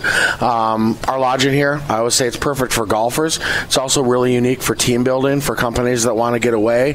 You can rent a lodge. You've you've been there. A 10-bedroom house, big living room to hang out in. And then as companies, grow, they've expanded out to rent the cottages that are on each side. And so you kind of have your own little cul-de-sac, and you can come up here for the meetings, or we can do the catering right down there where we come to you. Christmas parties, I know it's, 80 degrees, but still time to think about that for those who plan ahead for those. So I ran into a couple of people in town here at Canadian Lakes just before I arrived, and I think they were a young couple and they were engaged, and I said, I'll tell you what, and one of the families has a cottage on one of the lakes here. I said, Tullymore is a great venue for weddings. It really is. I'll tell you, my little sister got married here, and I know a lot of my friends growing up had their weddings here. I know 3 or 4 of them, and long before I was ever involved, but it's a great venue. I mean, just picture perfect. I mean, it's beautiful, beautiful backdrop, beautiful facilities, and great food.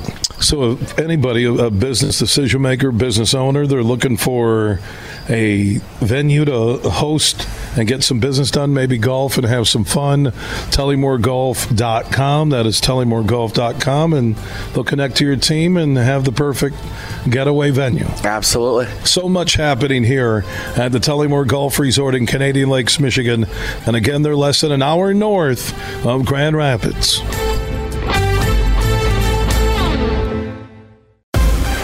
Big, bad, huge.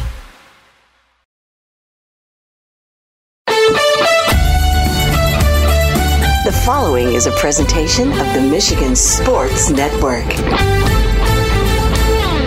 Wednesdays on the Huge Radio Network are presented by the Michigan High School Athletic Association. You can follow everything about high school sports 24/7 at MHSAA.com, at MHSAA on Twitter, and MHSAA on Facebook. Wednesdays on the Huge Show are presented by the Michigan High School Athletic Association. What's up, Michigan? It is hour number 3 on a Wednesday broadcast on a Tullymore Golf Resort Fall Football Summit Road Show. Tullymore is less than an hour north of GR. You can book your tee time and your fall stay and play package right now at TullymoreGolf.com. Inside this hour, 5-time Big Ten champion offensive lineman Doug Skeen will join me. He's also part of the Michigan Football Podcast with Wolverine.com's Chris Ballas. We'll look at Michigan. Will it be an undefeated national championship season? What about the rest of the Big Ten? Harbaugh and the NCAA. Expansion in the Big Ten. Will the Golden Domers finally join the Big Ten Conference? And we'll play the win-loss game on the Michigan football schedule for 2023. We were together last May for the Spring Football Summit here at Tullymore, and it's good to welcome back a great friend of the show, Doug Skeen. How you doing, my man? I'm doing great. Happy to be here. It's a great place to be, and it's fun to talk football and play golf. All right, what's the vibe from a lot of your friends who are former teammates at Michigan? What are they saying about what the Wolverines have done the last 2 years and what they're expecting this year?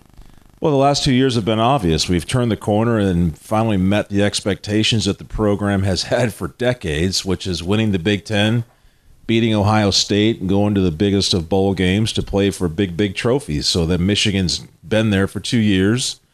Now it's time to take the next step and get back to where we were the last 2 years and not lay an egg in the playoffs, Bill. It's got to be a better performance there. And this team has all the parts and pieces that it's going to need to get to where they want to be, to get another shot at this thing.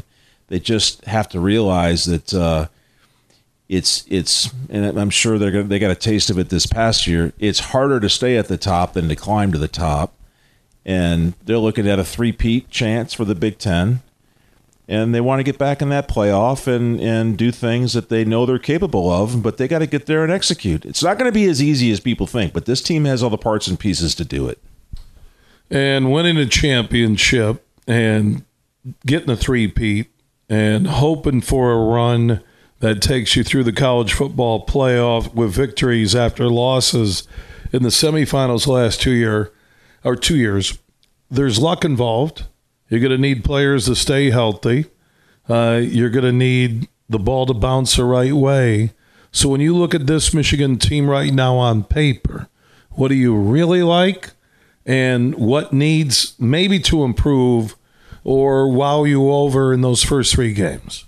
Well, what I really like is the experience on the offensive front, the returning players up there, the 2 guards especially. The quarterback situation, obviously, Edwards and Corum in the backfield. Those things stand out immediately. A good young tight end in Loveland, and there's just all kinds of weapons everywhere. And you got to have Donovan Edwards on that football field as much as possible because that kid's a playmaker and he's a threat. And you get him in a mismatch and look out. So those things are obvious.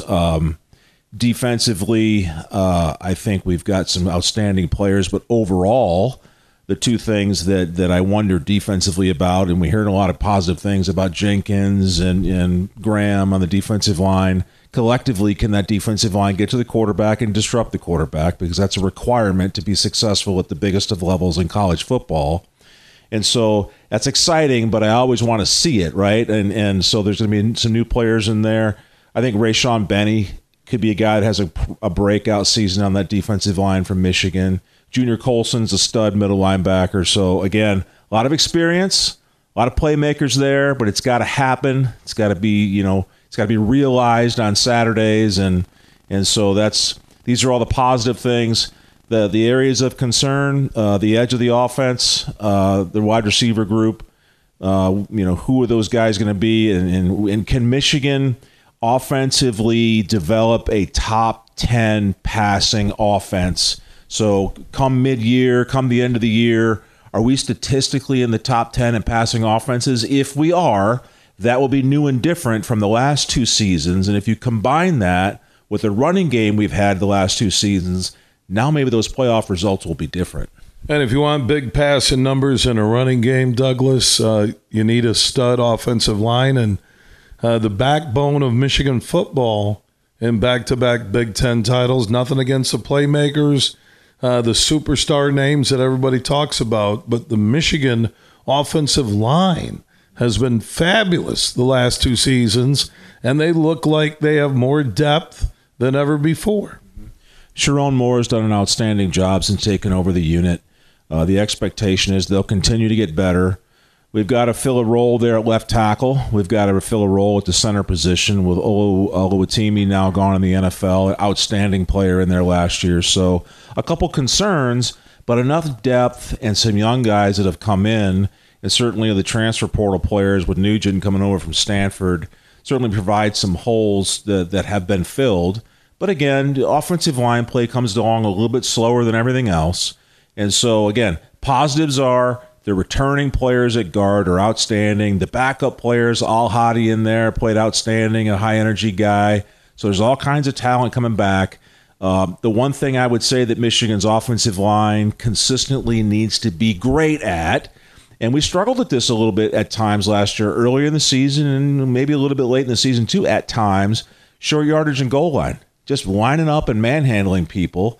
At times we're a little bit high and we weren't all that great. And so if you're going to be a great offensive Michigan offensive line as a group, and this team has been, the luxury position is you line up on a short yardage play and everybody in the stadium and watching at home and on both sidelines knows what you're about to do. They know the play that's coming. And yet you execute anyway, Bill, and you knock them back and you get a first down or a touchdown. I would like to see this offensive line take the next step and not have those negative plays in short yardage and goal line at times. What's the next step for J.J. McCarthy? As a 5-time Big Ten champion offensive lineman at Michigan, Doug, late 80s, early 90s, what's the championship move J.J. McCarthy has to make at quarterback?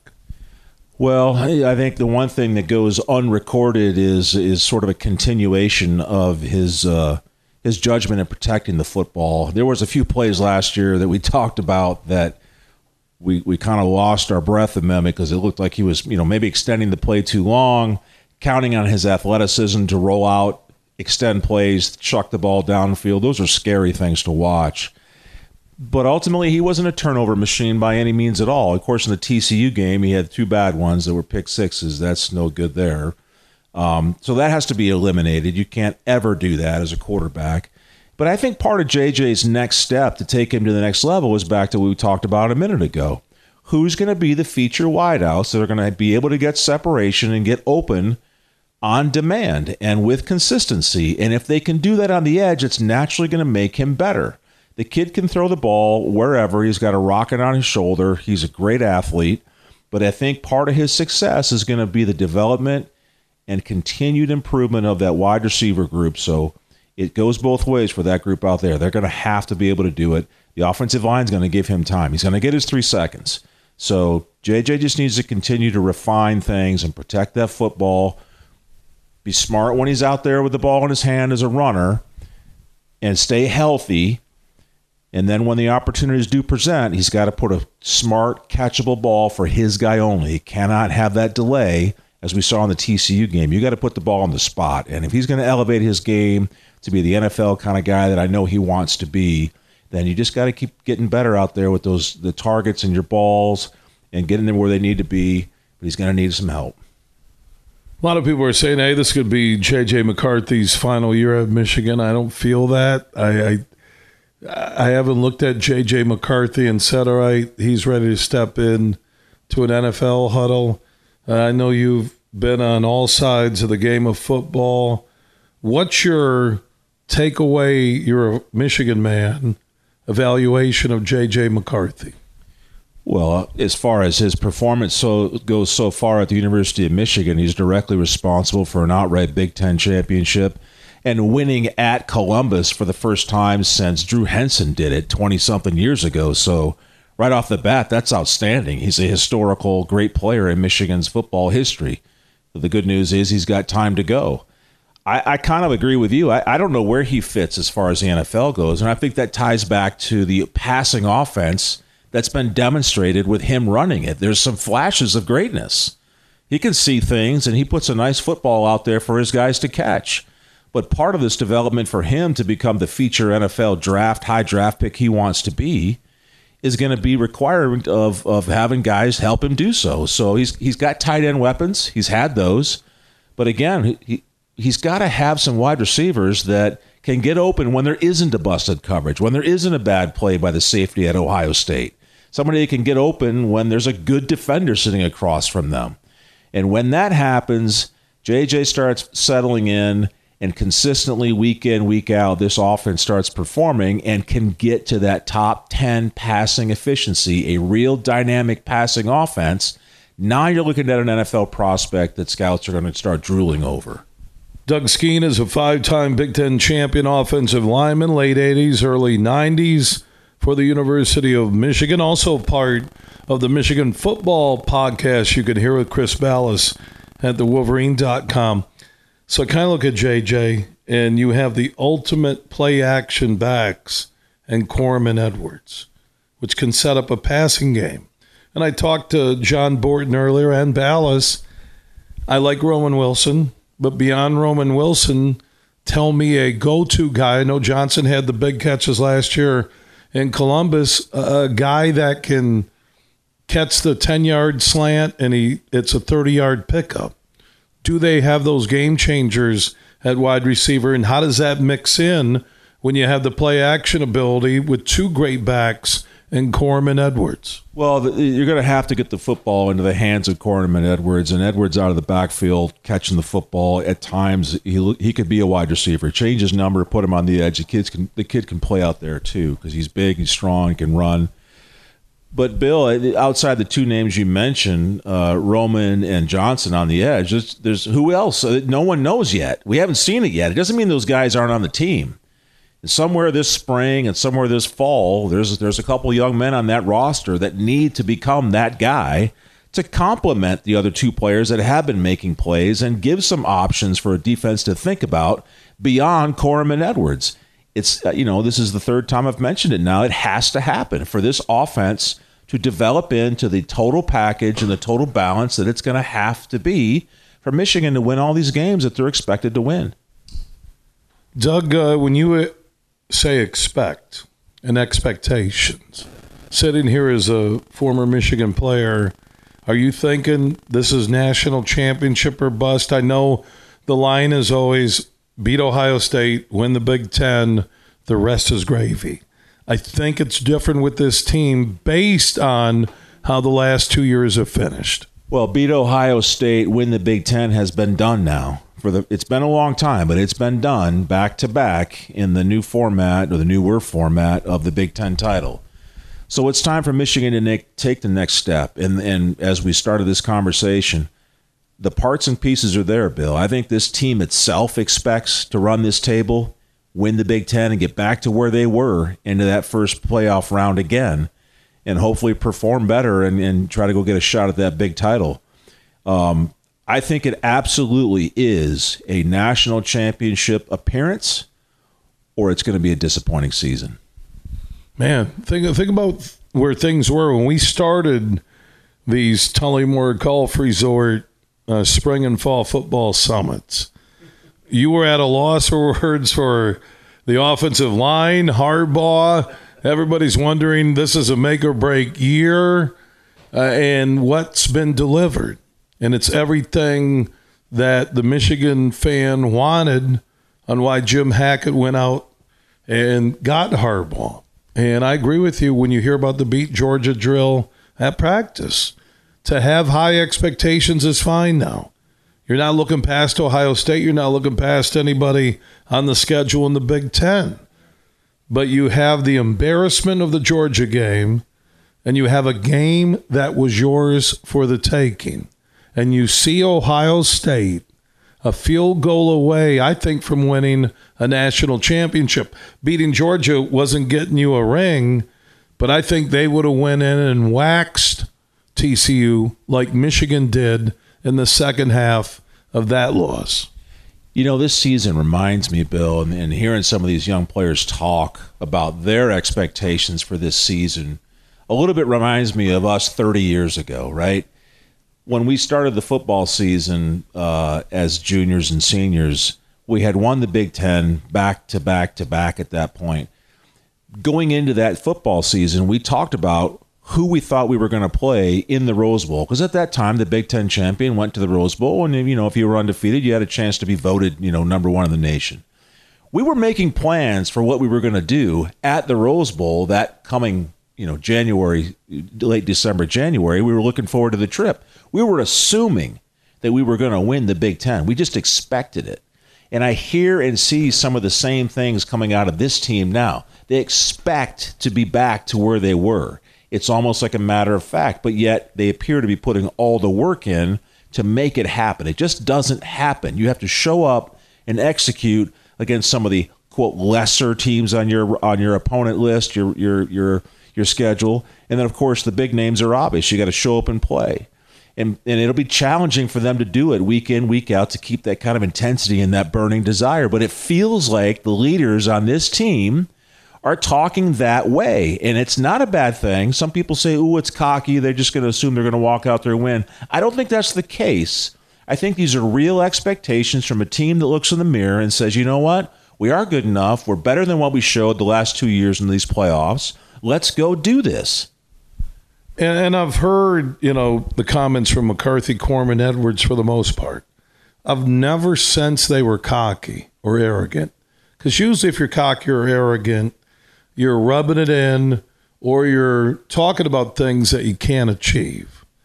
And I just think that TCU loss, a hungry team, any level, how'd that previous season finish? Did that loss not take over your life, but were you thinking about it every day? Like I said, Doug, you played from your high school days in Texas to Michigan, 5-time Big Ten champion, around great leaders. You're a leader yourself, to stints in the NFL. When your season ends with a game you think you should have won that could have changed the course of destiny, how much does that fuel a team that following season? It lasts into the following season if you have eligibility to play for sure. And if you don't, it burns you the rest of your life because you're better than what you did on that day. And it just drives you up the wall. And so, again, these players are talking about this missed opportunity of a year ago, and they know that they would have done better if they could go back and do it all over again. But you can't. That's part of the deal, right? You get one shot on Saturday to perform. And this team, there's no doubt in my mind that they know that they're better than what they did. And that's why you saw guys come back that had chances to go to the NFL. They just felt so bothered the way things went. They felt motivated to get this thing going again and get back to prove who they think they are. And I think they can do that, and they should do that if these other parts and pieces we talked about and these other questions that we've asked each other here since we're talking, if these answers can come along the way they should, then there's no doubt in my mind they'll have that chance. How'd Harbaugh turn this all around? If we roll it back to, it would be 2 years ago, we're here at the Tullymore Golf Resort in Canadian Lakes, Michigan, less than an hour north of GR. I think this is the 4th year of doing the spring and fall football summits. And trust me, between the Lions and Patricia and Stafford and Goff and wondering if Harbaugh was coming or going, we've had some interesting times on and off the beautiful golf courses here at Tullymore. Was it the right leader stepping up? Guys like Aiden Hutchinson, like Johnny Borden said earlier. J.J. McCarthy comes and takes a job away from Cade. Corum has been amazing as a leader on and off the field. Same thing with Edwards. Was it Harbaugh changing what he did? From what you know inside Michigan football to where we are today, how did that light finally come on? Well, I don't think there's any one answer. I don't think there's any one answer to that question, Bill, but there's a few things to me that stand out. Going back to the 2 years ago when we beat Ohio State at home and that Aiden Hutchinson-led team and Cade McNamara and that group, for the first time in many years, the guys that got their faces rubbed in it in the previous years by Ohio State, they would always say afterward, oh, we're going to get to work and we're going to work on this. This isn't going to happen again next year. We're going to be different. Well, for whatever happened that winter, they were different, and they prepared differently, and they executed differently, and they gained momentum. And so whatever happened in the evenings, sitting around the pizza box, talking amongst friends and teammates, something changed. And it's hard to describe what that could have been. But on Saturdays, when you watched that team, what I noticed as a former player is a team that cared for each other. They looked out for each other, and they were having fun playing football together. So when a guy made a play, you saw 4 or 5 teammates immediately around him celebrating with him for the great play that he just made. And that was offense, defense, special teams, the sideline, the coaching staff. So some chemistry changed in the building where suddenly these guys look like they're a tight brotherhood, when I'm not so sure that was the case in some of the struggling, disappointing years of Harbaugh teams. And so that is, it's obvious, but it's difficult to describe how he did it.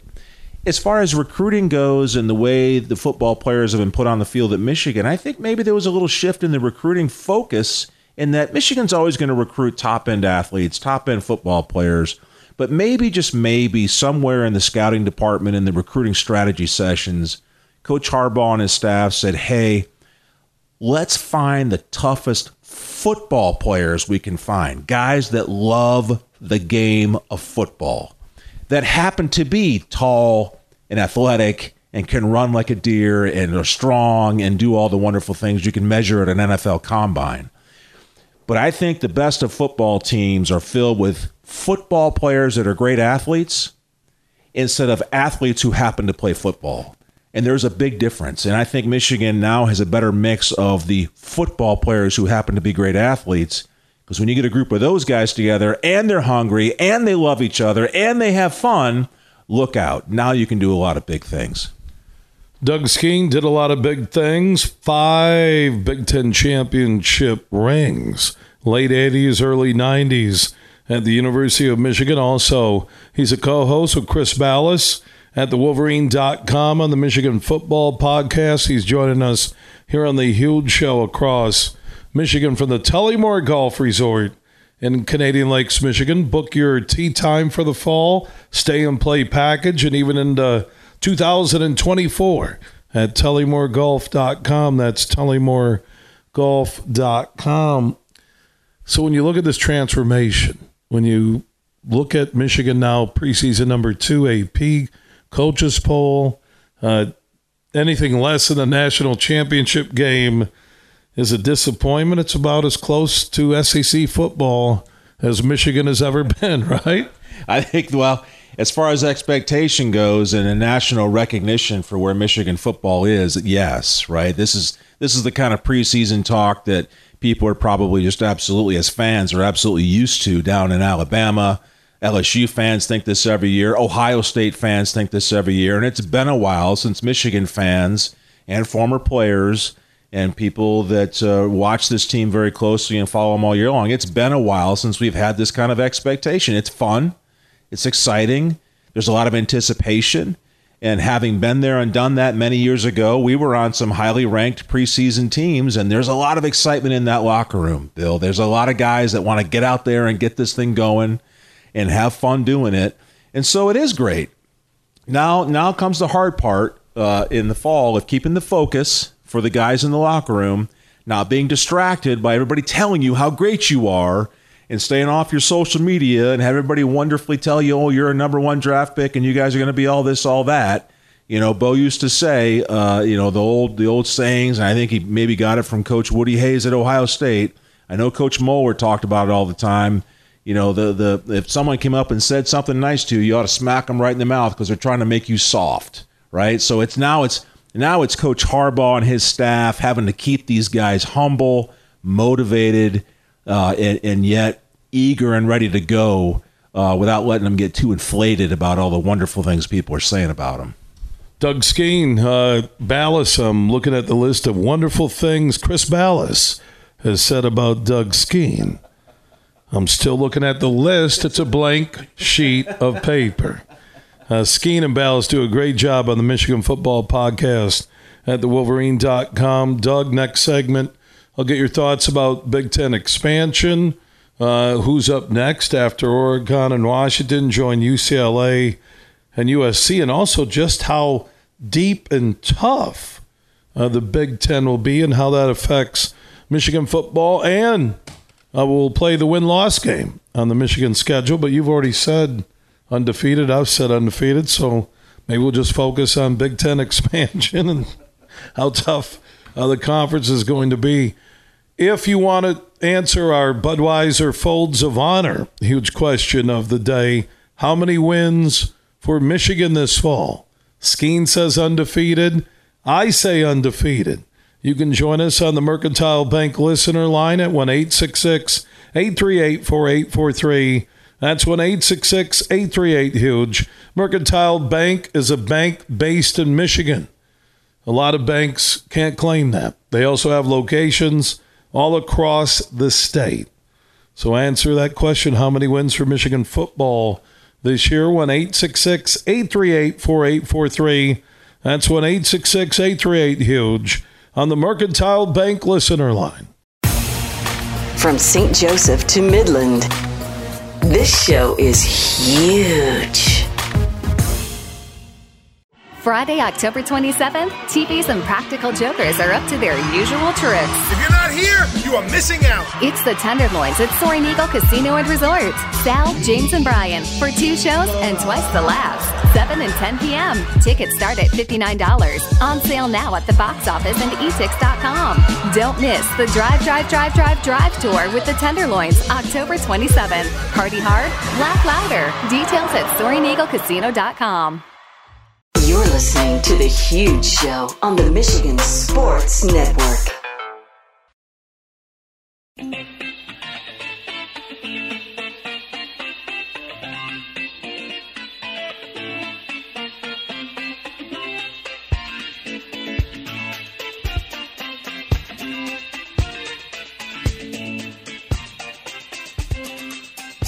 We are back on The Huge Show across Michigan, inside the Tullymore Golf Resort in Canadian Lakes, just north of GR, less than an hour north of Grand Rapids. You can book a venue for wedding receptions, business get-togethers, and more. Go to TullymoreGolf.com if you're looking for a weekend home or live here year-round. They have great real estate options. Just go to tullymorgolf.com, whether it's a condo, custom-built home by Minestrelli Builders, and more. Find out about the real estate available less than an hour north of Grand Rapids at tullymorgolf.com. Doug Skeen is joining us on our fall football summit. 5-time Big Ten champion offensive lineman, late 80s, early 90s. The Big Ten, when you were in school, had 10 teams. Yes, indeed it did, and it looks nothing like it does now, and looks nothing like it's going to in a couple of years. And so, when you say, late 80s, early 90s, boy, that feels like it's so long ago, because it was.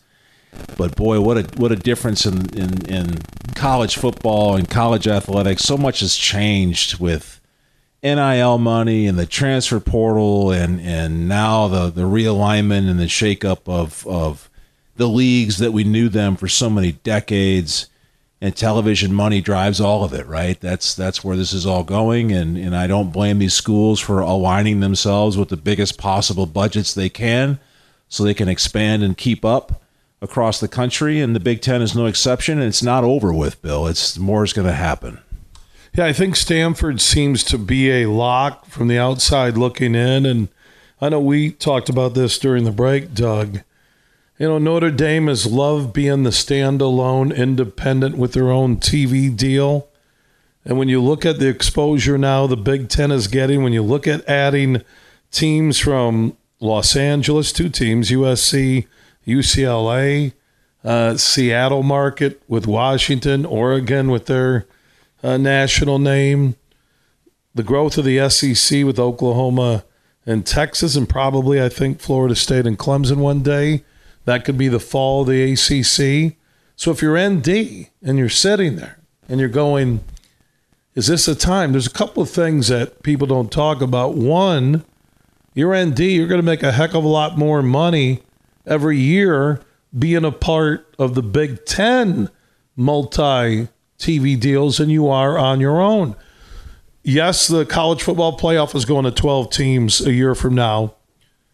But what's your goal if you're Notre Dame? If you're going to stand alone and you want a quality schedule, strength, including the night games, day games, wherever you want to take Notre Dame's traveling road show, when there's a 12-team playoff, if it's 5 conference champions or it goes down to 4 with the fall of the Pac-12, so there's 8 open spots.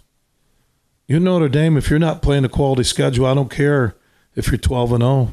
Okay, you're not going to get a conference championship game to help your cause, or it can hurt some teams. You may lose big rivalry games because USC is saying, hey, man, we're already playing Ohio State and Michigan and Penn State, and we're not going to continue this Notre Dame game. And your ND saying, yeah, we could go 12-0. This isn't the BCS. It isn't just 4 teams right now. You're talking about, and I listened to the College Football Playoff Committee last year. Well, Michigan would have played more quality teams in September. They would have had a higher ranking within the committee. So strength of schedule. Yeah, I love Air Force. I love Army. I love Navy. I love what the military academies do for America. But those wins aren't going to help you, and they're not guaranteed wins against any of the schools. So if you're Notre Dame, now is the time. There may not be another invitation. And Notre Dame in the Big 12 doesn't seem big.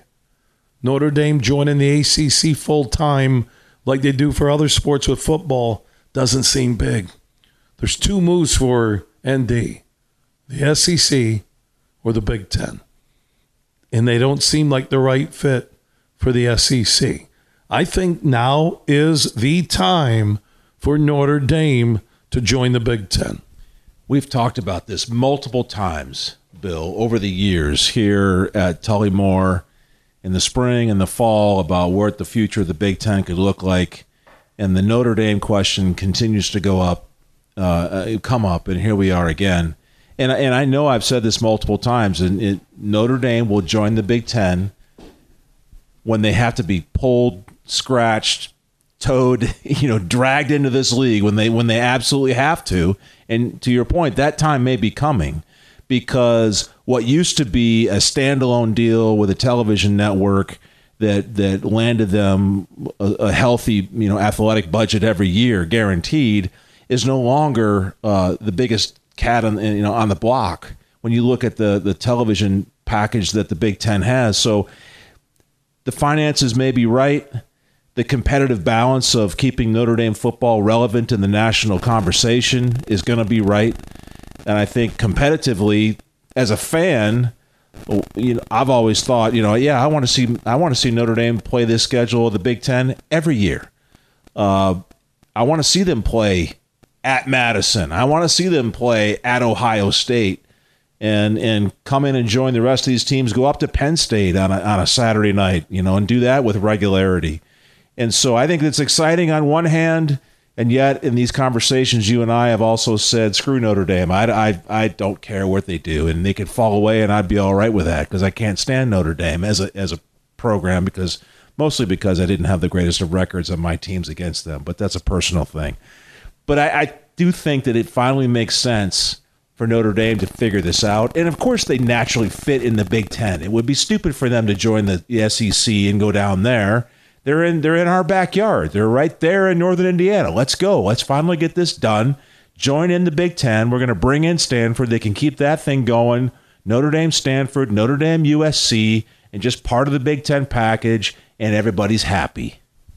Because Notre Dame, the SEC currently is going to stick with their 8 games in conference, which is ridiculous, because they want the 4 patsies. But I'm telling you, while the Big Ten is sitting here loading up, that their strength of schedule will help those teams to have the ability to lose 3 games, I think, and still make the at-large bid in the expanded college football playoff next year.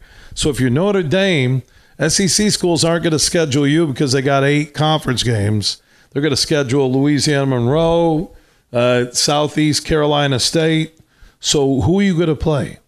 You got your 5 ACC games. But if Clemson and Florida State are going to run for it next year, whatever their buyouts contracts say, who's going to be left for you to play? So when there is the selection committee looking now at whether it's 7 or 8 at-large teams, and they line up strength of schedule, who you played on the road, who you played at home. And here's another thing about Notre Dame.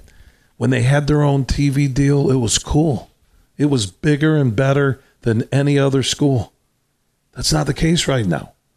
The Big Ten between Peacock, NBC, CBS, Paramount, you go down the list, Fox, Big Noon Game, Big Ten Network, let's throw that in there. The one thing Notre Dame never did, that I'm telling you from a media perspective, Doug, why didn't they ever do the Notre Dame Network? Well, Bill, wasn't it tried? The Longhorns tried that. They still have it. I thought, well, what did it do for the league down there? The Aggies turned around and said, if you got your own television network, we're out of here.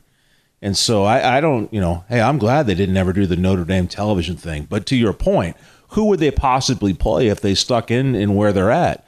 Virginia Tech? You're going to go play Boston College. You're going to play Pitt. These are teams that are, I would say, they're good football programs, but it's not the panache of having the big name rivalries. And so you get to the end of the season and you're 11-1 or 12-0, and you've played a bunch of middle of the road college football teams and you've won. Then Notre Dame's going to tell the television networks, hey, you know what happens when you put us on your television screen. There's going to be an enormous, watch for Notre Dame football, because there's obviously a big following for Notre Dame football, and there's a big following on the other side of people that love to see Notre Dame lose, like me. And so you tune in and you hope for whichever side you're on. And that's the draw, but I don't know that it's going to be enough when you're going to have the SEC loading up with talented football teams. They're going to have a whole stack of teams that are ready to go in that playoff. The Big Ten's going to have a stack too. So you'll have your 4, maybe 5 Power 5 or your Power 4 or 5 champions that are going to be in. And you talk about 7, 8 at-large teams, you'll be able to fill that roster pretty fast with the Big Ten and the SEC, and then whoever comes out of the Big 12, as long as that league hangs around. There may not be any room for an undefeated or a one-loss Notre Dame team, and the big networks may not care because the money's going to be there anyway. Doug Skene, 5-time Big Ten champion, my man. Thank you for the conversation. You can listen to Doug and Chris Balas on the Wolverine.com Michigan Football Podcast all season long. Thanks for coming up to Tullymore. Thanks for having me. It's great to be here, and go blue. All right. Surprisingly, he said go blue after 5 Big Ten rings. Now, if you want to book a getaway, tea time, stay and play package this fall at Tullymore, go to TullymoreGolf.com. That's TullymoreGolf.com. You're listening to The Huge Show on the Michigan Sports Network.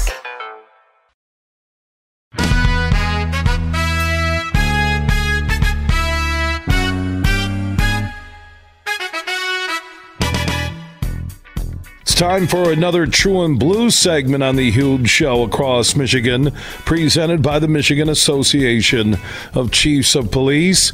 Every Wednesday, we feature the men and women in law enforcement across this state and some of their incredible stories of courage and also their will to serve and protect on a daily basis. And today, Todd Mutchler from the Northville area, Township Manager, Director of Public Safety. He's standing by on True and Blue. And Todd, welcome to the show. Hi, Bill. Thank you very much for having me. All right, let's talk about how long you've been committed to serving and protecting in law enforcement. I think it's nearly 40 years. Yep. Well, it went by in a blink, but yes, about 36 years. 36 years in law enforcement. What would you say is the driving force behind what got you into law enforcement and what has kept you going, like I said, for nearly 4 decades? Well, I think like most people that join this profession, I had an intense desire to want to help people. I think it was really in my DNA. I have a strong sense of justice and fairness. And I think, really what I've learned as I've grown up, so to speak, is that law enforcement was really a great vehicle for me to be able to serve others and help others. And I also feel like I'm at my best when I'm in service to other people. So, law enforcement definitely gives you many of opportunities to make a tremendously positive difference in people's lives. And making that difference in the Northville area, as I mentioned, your township manager and also manager, director of public safety. What's the connection and the vibe from the people in Northville to your men and women inside your public safety department? Northville Township is an amazing community for our public service people, officials, staff members. The residents here greatly appreciate the service that's provided to them, and we know that's true because they routinely support the millages to support law enforcement services in the community. Your connection to the Michigan Association of Chiefs of Police, they partnered with us. We've been doing this True and Blue segment every week since February after their annual convention in downtown Grand Rapids. For a lot of people out there, in law enforcement, out of law enforcement, let's talk about the incredible work of the Michigan Association of Chiefs of Police. So, I think this is a group that for all the men and women in blue and brown and any uniform that they wear in law enforcement in the state of Michigan, that they probably don't fully understand or realize the degree of work that's being done by Director Stevenson and other folks. I served on the legislative committee for about 5 years, 2 of which were as chair, And, especially at a time like right now when there's a lot of push for wholesale change and policing practices, to have a calming and steadying and reasoned voice helping to keep legislation reasonable and to help educate our elected officials as to the impact some of the things that are being proposed may have to communities. So that's just a snippet of what the MACP and Bob Stevenson are doing for the folks who wear a badge. Amen. And I want to give a shout out to every man and woman who has been in law enforcement, if they're retired or currently active in law enforcement across the state. And whether it's for Northville Township and with Mr. Mutchler and his team, or anywhere across Michigan, I think over 4,000 openings when we began this journey in law enforcement. You can just stop by Northville Township. You can look up websites for your local police departments, county sheriffs, Michigan.gov for the state police. If you feel the calling to serve and protect in law enforcement. Todd, appreciate your time here on this True and Blue segment. Thank you, sir, and thank you to all the men and women who are serving and protecting our communities. Appreciate it. Have a great evening. Yeah, we appreciate you, Todd Mutchler, Northfield Township Manager, Director of Public Safety, joining us on another True and Blue segment on The Huge Show, presented every week by the Michigan Association of Chiefs of Police. Big, bad, huge.